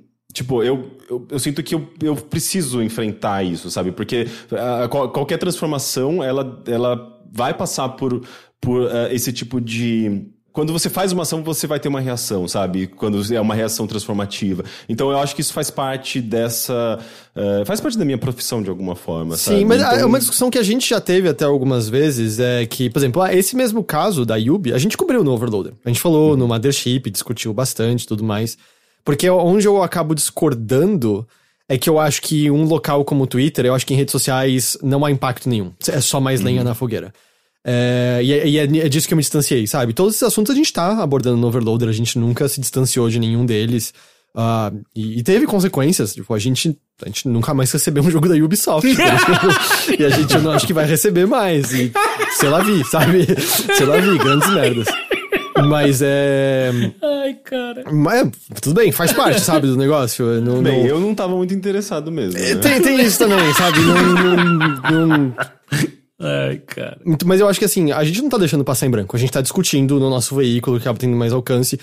De onde eu me distanciei meio, entre aspas, lavei as mãos, é justamente porque eu parei de ver sentido naqueles locais. E aí o que eu ia falar, meu argumento eu achava que era... inicialmente falar, puta, será que eu tô sendo fresco? Será que eu tô sendo... tô me deixando afetar por qualquer besteira? Mas aí, em minha defesa, eu desenvolvi o argumento que essas merdas influenciam a decisão eleitoral de países, sabe? Essas merdas mudam a direção política, elas levam pessoas a cometer violências. Se elas têm esse poder... Elas ferrarem com a minha cabeça me parece bem aceitável, sabe? Eu não sou fraco por conta disso. Porque elas claramente têm uma influência muito grande em tudo isso. Então, essa acaba sendo a minha posição em relação a isso. Eu uso ainda como ferramenta pra divulgar justamente as coisas do site. É factual, se eu abro uma live e tuito que eu vou começar, aparecem mais pessoas pra assistir a live. Simplesmente é um fato isso. Até porque eu tenho mais seguidor no Twitter do que eu tenho no Instagram, por exemplo, que é onde eu aviso também. Mas como um todo, puta, minha saúde mental tá muito melhor hoje em dia. Muito, muito melhor. Muito, muito, muito melhor. Segundo Farofeiros, o Rick me ignora, o Heitor fica me corrigindo e o Caio reclama do meu café. Olha, eu não sei, mas se eu reclamo, deve ser meio merda. Eu justamente, às vezes eu ignoro pessoas justamente porque eu não quero entrar em discussões, Sabe, tipo, então é meio que a regra vale pra todo mundo, assim. Eu raramente respondo pessoas no Twitter, justamente porque, sabe, tipo, eu não vejo muito sentido em entrar em discussões no Twitter, sabe? Mas desculpa se eu te ignorei em alguma situação que você não gostou. Mas sabe, isso tudo mudou ridiculamente. A nossa relação com redes sociais e como a gente usava pra site e tudo mais era muito diferente nesses tempos passados pra como é agora. Virou um pesadelo, e não era um pesadelo naquela época. E era um lugar muito interessante pra você descobrir jogos, entrar em contato com desenvolvedores. Eu sinto que quase todos os desenvolvedores que eu tinha contato antes, mesmo ao redor do mundo, no Twitter, no começo do Over, na época do IG, apagaram as contas, ou trancaram as contas, ou criaram uma conta alternativa só pra conhecidos e é lá que eles de fato utilizam ainda, sabe? Desapareceu essa parte assim que eu acompanhava e que tornava tudo ali mais rico. Então, tipo, essas pessoas estão deixando de se expressar naqueles lugares porque não rola mais, sabe? Não rola. É terra salgada, meu irmão. Terra salgada. Aquilo ali não é terra fértil, é terra salgada, cara. É foda. Mas olha, eu gostaria de levantar rapidamente, que a gente deve estar chegando ao fim do nosso podcast especial hoje, que foi um... Eu não sei o quão especial ele foi sobre o Overloader em si, mas eu gostei da conversa. Foi a direção que seguiu, eu acho que é isso que importa. Eu acho que uma coisa que eu só gostaria de colocar no pedestal que merece, que são os nossos botecos, cara. Tipo, isso eu sinto muita falta, sabe? Tipo... Eu gosto muito de encontrar com a galera e de ver a galera se enturmando. Eu acho que a parte que eu mais gosto mesmo é quando eu vejo pessoas que chegam sozinhas, sem acompanhantes, sozinho pra ver qual é que é da festa, e dá uma horinha de festa, tá num grupo de 15 pessoas discutindo calorosamente sobre algo. Isso é uma coisa... que eu sempre falei lá desde do IG no Arena, que a gente conseguiu criar uma comunidade muito, muito foda em volta da gente, sabe? Tipo, não só a gente construiu junto. Quando eu digo a gente, somos nós três aqui e vocês estão no chat, vocês que acompanham a gente no nosso podcast e tal. A comunidade que a gente criou, cara, é uma das coisas mais legais e mais gostosas. Eu tenho um super orgulho de, sempre que a gente tem que vender o nosso peixe, seja para parcerias de publicitárias e tal, uma das coisas que a gente sempre levanta é como a nossa comunidade é uma comunidade muito, muito legal de fazer parte, sabe? Então, e tão legal que pessoas da indústria entram para ela. Então, assim, eu acho que a gente fez coisas boas aí, saca? Que, aliás, o Sarubi, que é o Leandro, tava aí no chat agora há pouco, que foi também graças a ele que as últimas edições puderam ocorrer. Sim. De verdade, assim, a gente teve o combo de pandemia e também teve o combo do fechamento da VR Gamer. Então, assim, esse ano a gente não sabia o que a gente ia fazer. Nossa, sabe? Acertaram as duas pernas. A gente não sabia o que a gente ia fazer. Aí veio a pandemia e foi só meio... Bom, a gente não tem nem que pensar o que fazer. O Leandro tá aí no chat. A gente não tem nem que pensar o que fazer esse ano aqui, então. Mas sim, sempre foi... Quando você falou era pedestal, eu achei que você ia falar dos nossos ouvintes, leitores, espectadores... Apesar que eu acho que isso tá tudo incluso Exato, no boteco no meio. como um todo. Comunidade. Inclusive, é um desses espaços que eu me sinto muito acolhido, sabe? Tipo, que eu me sinto conectado às pessoas, assim. É muito legal, assim. É muito humano todo... sei lá, o trabalho que a gente fez com a comunidade em torno, sabe? Desses eventos. Vem gente de longe, sabe? Eu fico muito emocionado, assim. É sempre uma pena que a gente não teve nesse ano. Espero que no ano que vem a gente consiga ter, assim. Mas tem gente de outro país, meu irmão. É verdade, a gente já teve gente, tipo brasileiros, né? Mas que vieram do O Vitor, não é? Ele tinha vindo da Alemanha com a namorada alemã dele, se eu não tô enganado. Isso, exatamente. O Isidro começou no jornalismo de games por conta de um boteco on the rocks, cara. Ah, é? Sério? Foi um dos primeiros que a gente fez lá na choperia, e ele sempre me fala que eu e ele, a gente tava completamente bêbado, eu segurei ele no rosto dele e falei assim, cara, você escreve muito bem, você não pode sair do jornalismo de games. E ele ficou muito feliz nessa época. Eu não lembro o porquê que eu tava elogiando ele, eu não lembro qual era o texto, mas você manteve o universo em equilíbrio, porque o Matheus Limão acabou de escrever que ele largou o jornalismo por conta de um boteco on the run. De nada, eu fiz o certo. Se fui eu que ajudei você a largar essa profissão, de nada. A choperia fechou? O Shunan Gaming tá falando? Não, a choperia não. O que fechou foi o Samurai. E, aliás, ele não fechou, ele só mudou o esquema de como rolava o karaokê. Agora o restaurante tá no mesmo andar do karaokê e tal, não sei como vai ficar, mas enfim, nenhum deles fechou aparentemente ainda. O Matheus Limão tava até comentando que no primeiro Boteco on the Rocks na choperia, ele tava falando com você, aí ele falou que cursava jornalismo e você falou, larga essa merda, bicho. E aí, aparentemente, eu apareci gritando logo em seguida, vem tomar chá de tequila, Teixeira, fulaninho tá apagado. E essa foi a primeira interação. Meu Deus. Nossa, que convidativo. A gente falou, nossa, é super humano, me sinto acolhido. Ei, eu salvei a vida de uma pessoa, Henrique, não fala assim, cara. A choperia fechou sim. Ah, é? Caralho. O que eu tinha visto era só, tipo, samurai, mas cacete, ok. Eu acho que uma vez que a gente puder começar a sair mais regularmente de novo, a gente vai tomar um susto com a quantidade de lugares que a gente conhecia e frequentava que não existem mais pós-pandemia. Sim. Certamente. Sim. O Gui Ventes falou, aqui em Campinas, quando eu falei que pretendia fazer jornalismo, o Teixeira falou a mesma coisa. Pra ser justo, o Teixeira é consistente nisso. Desde que eu conheço ele sempre berra pras pessoas, não estude jornalismo na faculdade. E ele não é o único faz que faz jornalismo entre a gente. Por então isso eu posso falar. Eu tenho local de fala, não faça jornalismo. E veja bem, eu amo jornalismo. O que eu acho terrível é não faça jornalismo como faculdade. Faça qualquer outra porra. Mesmo porque nem precisa do diploma, né? Do diploma.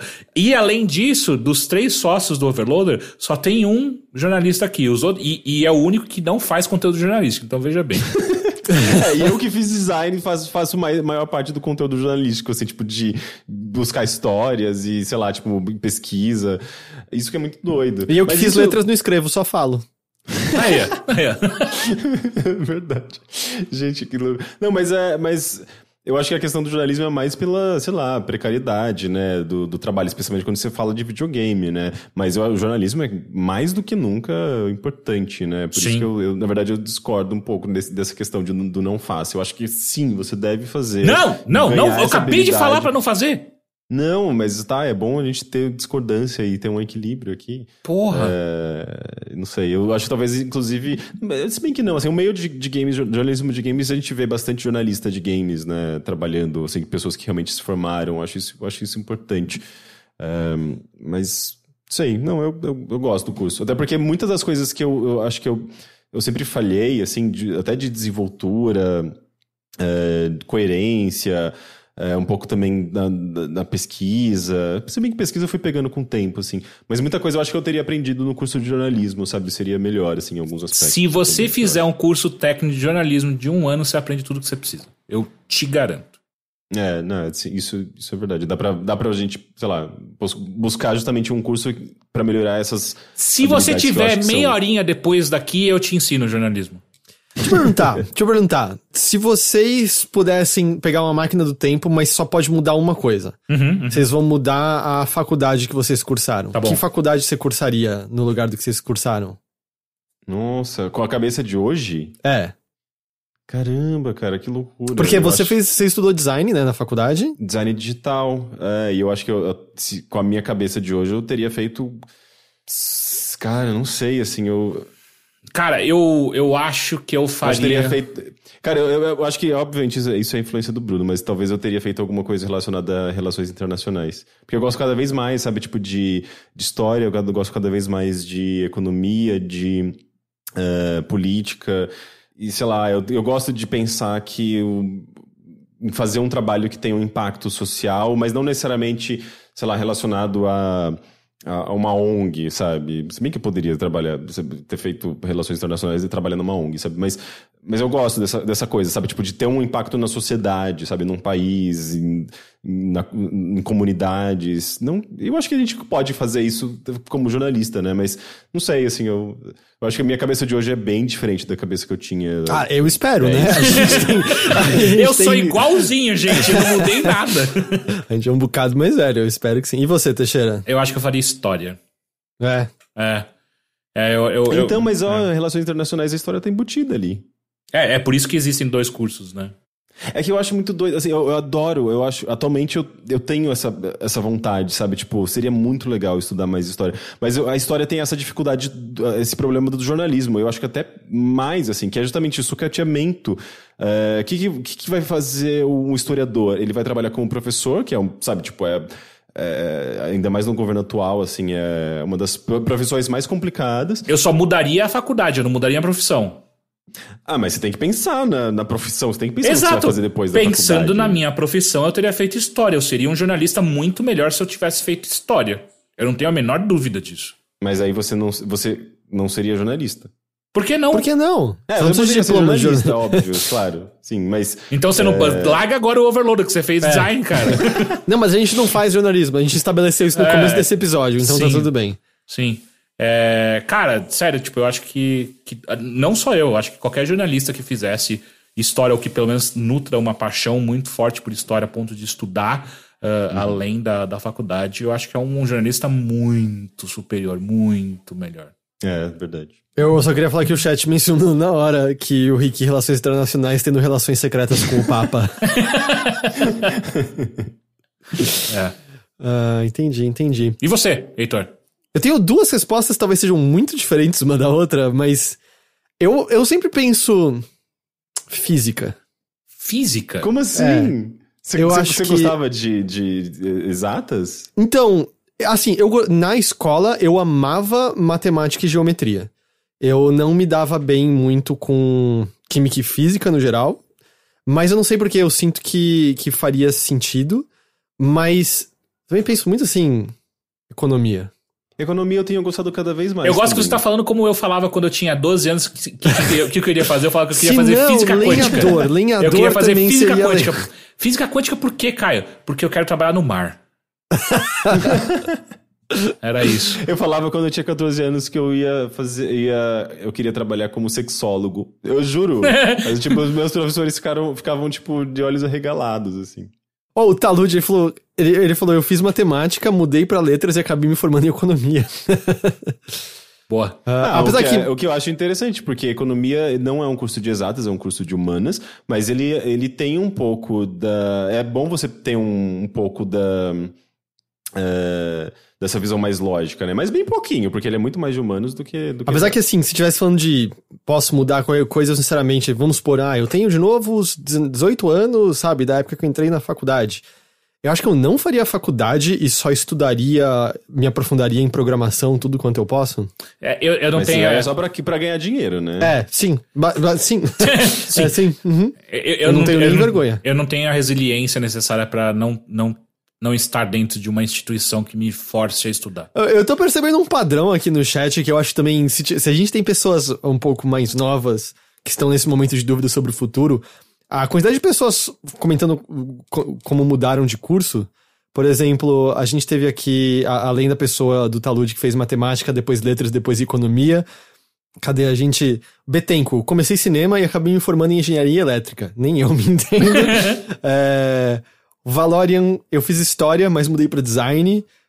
O Lipinho, fiz química e mudei pra física. O Zero Cordeiro, eu comecei com engenharia mecânica, me formei em design e trabalho em área administrativa. Então é isso aí, gente. O futuro é seu pra escrever. Não importa a faculdade que você faça, essa é a real.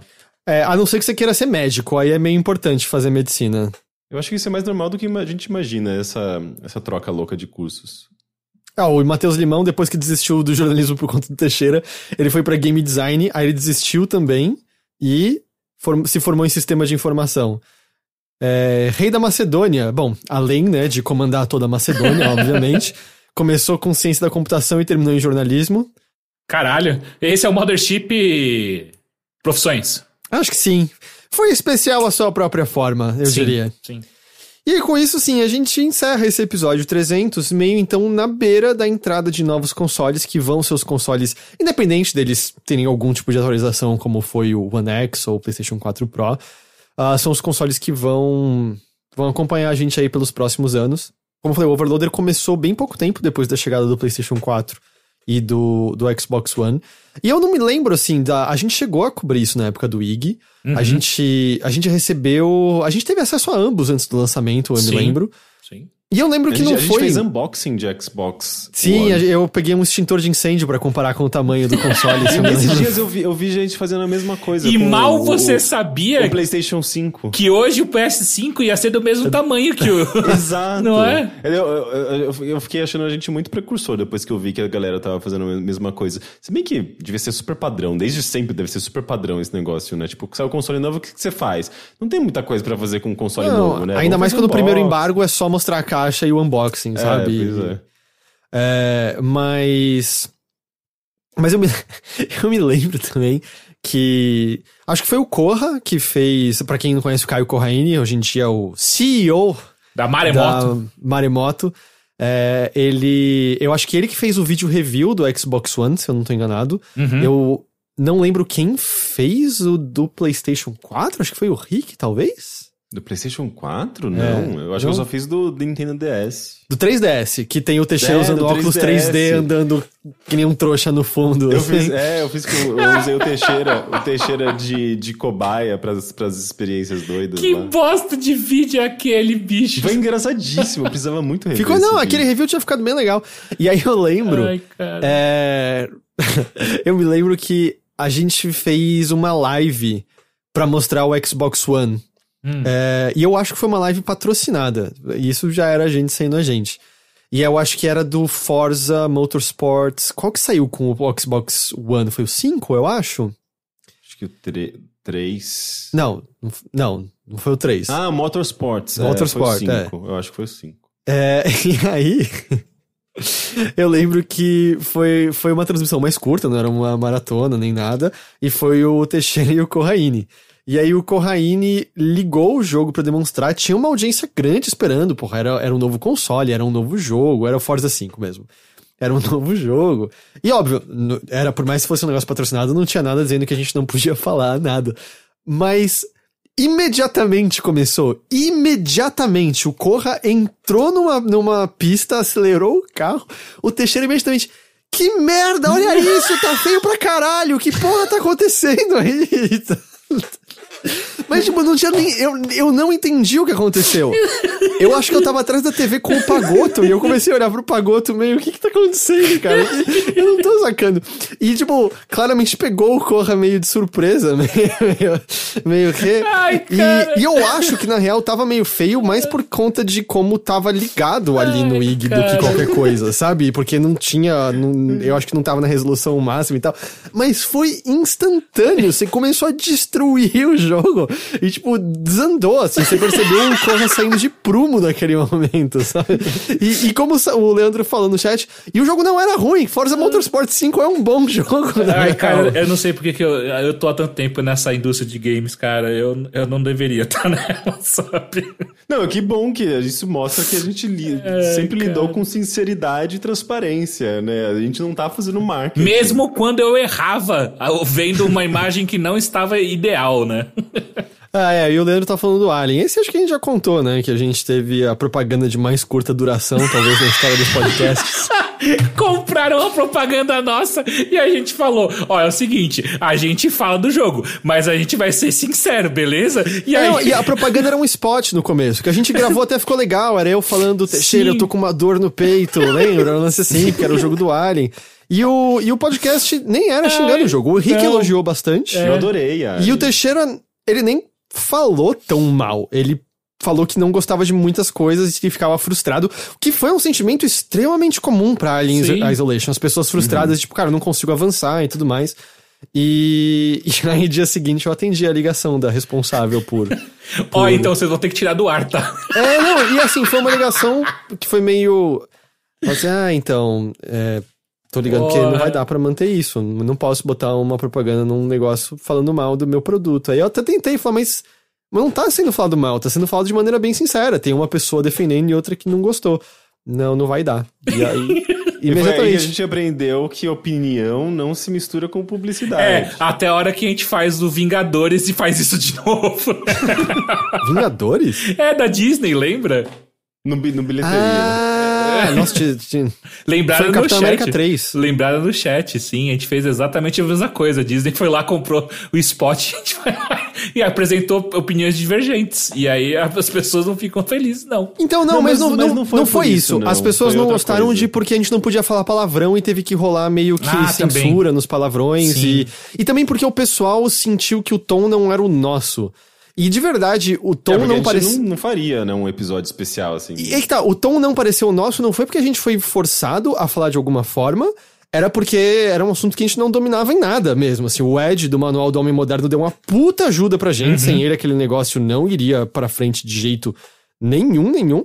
E a sorte é que ainda foi um formato que foi mais condizente com a gente, porque o formato inicial que tinham pedido Nossa, era era bizarro. uma guerra com outros podcasts. A gente ia defender vocês vão defender o lado do Capitão América e o outro podcast vai defender o lado do Homem de Ferro. Nossa, olha a minha cara de quem quer super defender qualquer um dos dois lados. Sabe? Ai, cara.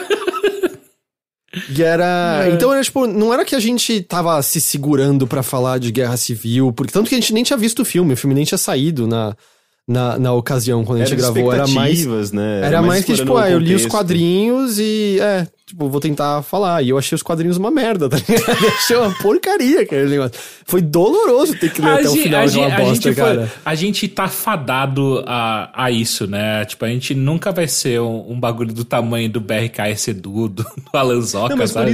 por isso que eu fiquei muito feliz com a propaganda que a gente fez de FIFA, porque eles toparam fazer... Sim, Na verdade, essa foi da hora. Foi uma comunicação muito legal, assim, entre a empresa, né, que queria fazer o anúncio, e a gente, no caso o Half Death também, que obviamente fez essa intermediação, e as coisas se encaixaram muito bem, eles aprovaram, foi super divertido, a gente se divertiu, o público gostou, foi um negócio que deu muito certo. Assim, foi muito eu fiquei bizarro a surpreso. quantidade de tweets que a gente recebeu elogiando uma propaganda. E a coisa desse daí foi que quando o Lucas da Go Media tinha apresentado a proposta e tudo mais, a gente conversou. E eu falei, dá pra gente fazer desse nosso jeito e tal. E ele falou pra mim, acho que vai ficar legal, vai dar muito certo e tudo mais. Porque eu tava meio nervoso, era eu e Henrique nos spots e depois os três falando de futebol. E é meio... As pessoas que acompanham a gente sabem, não é nem que a gente odeia futebol, a gente não acompanha, é só isso.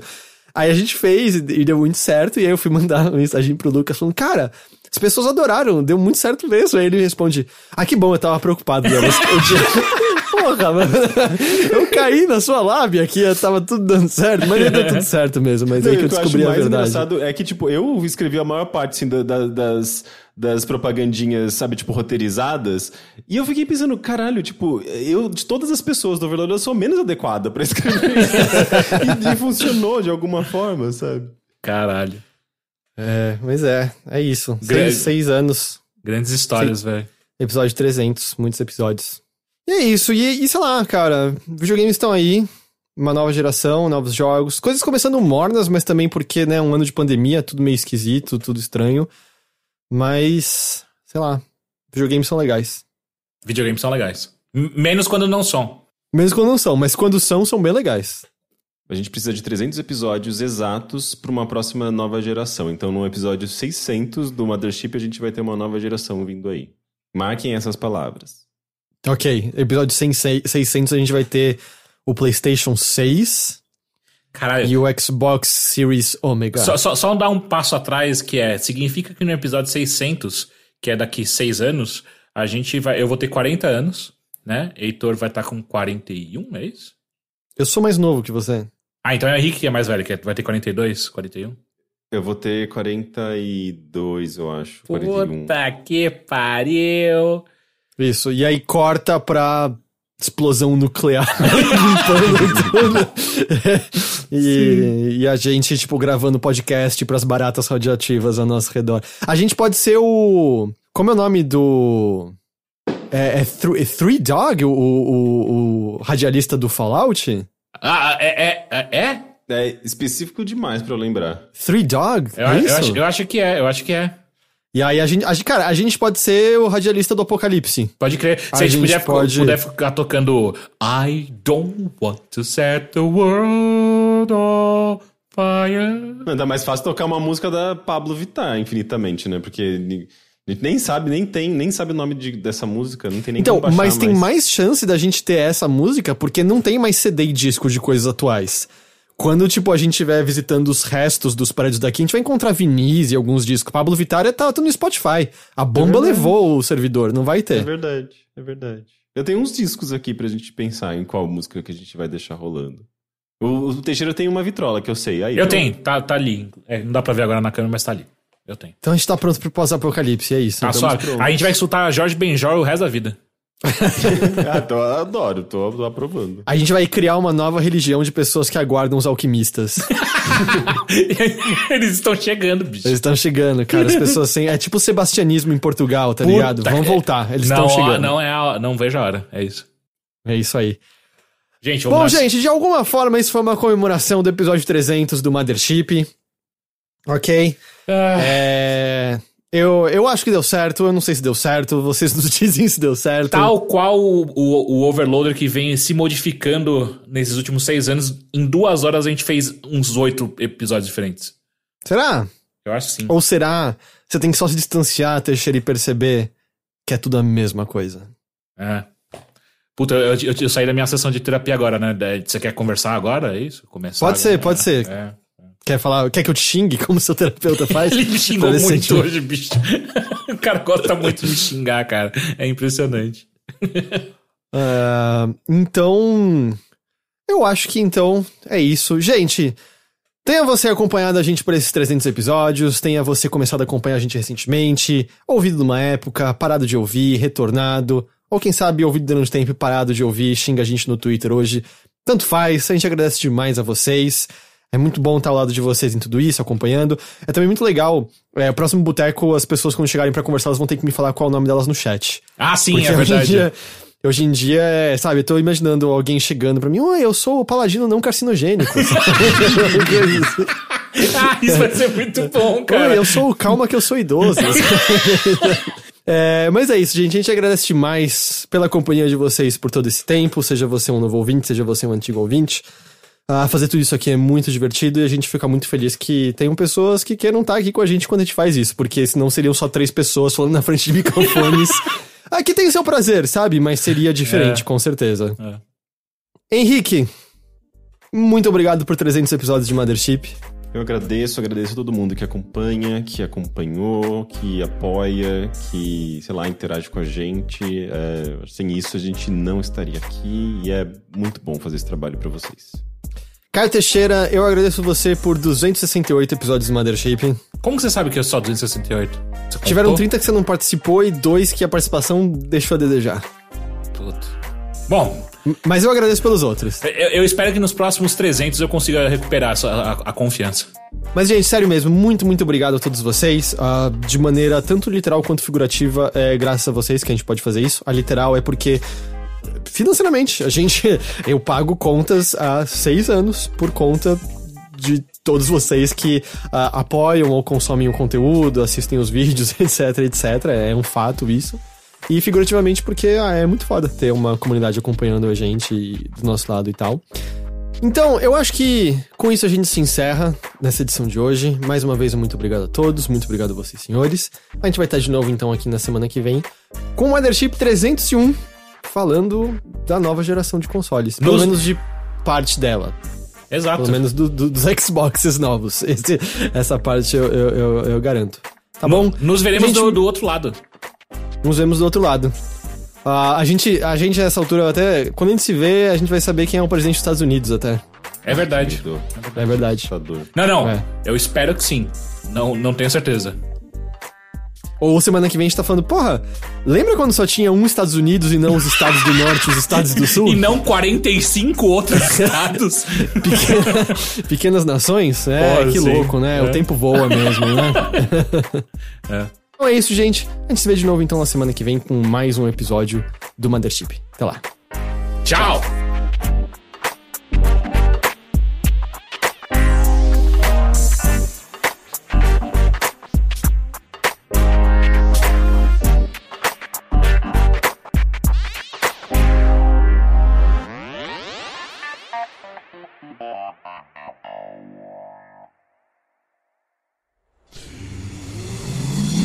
Half-Death.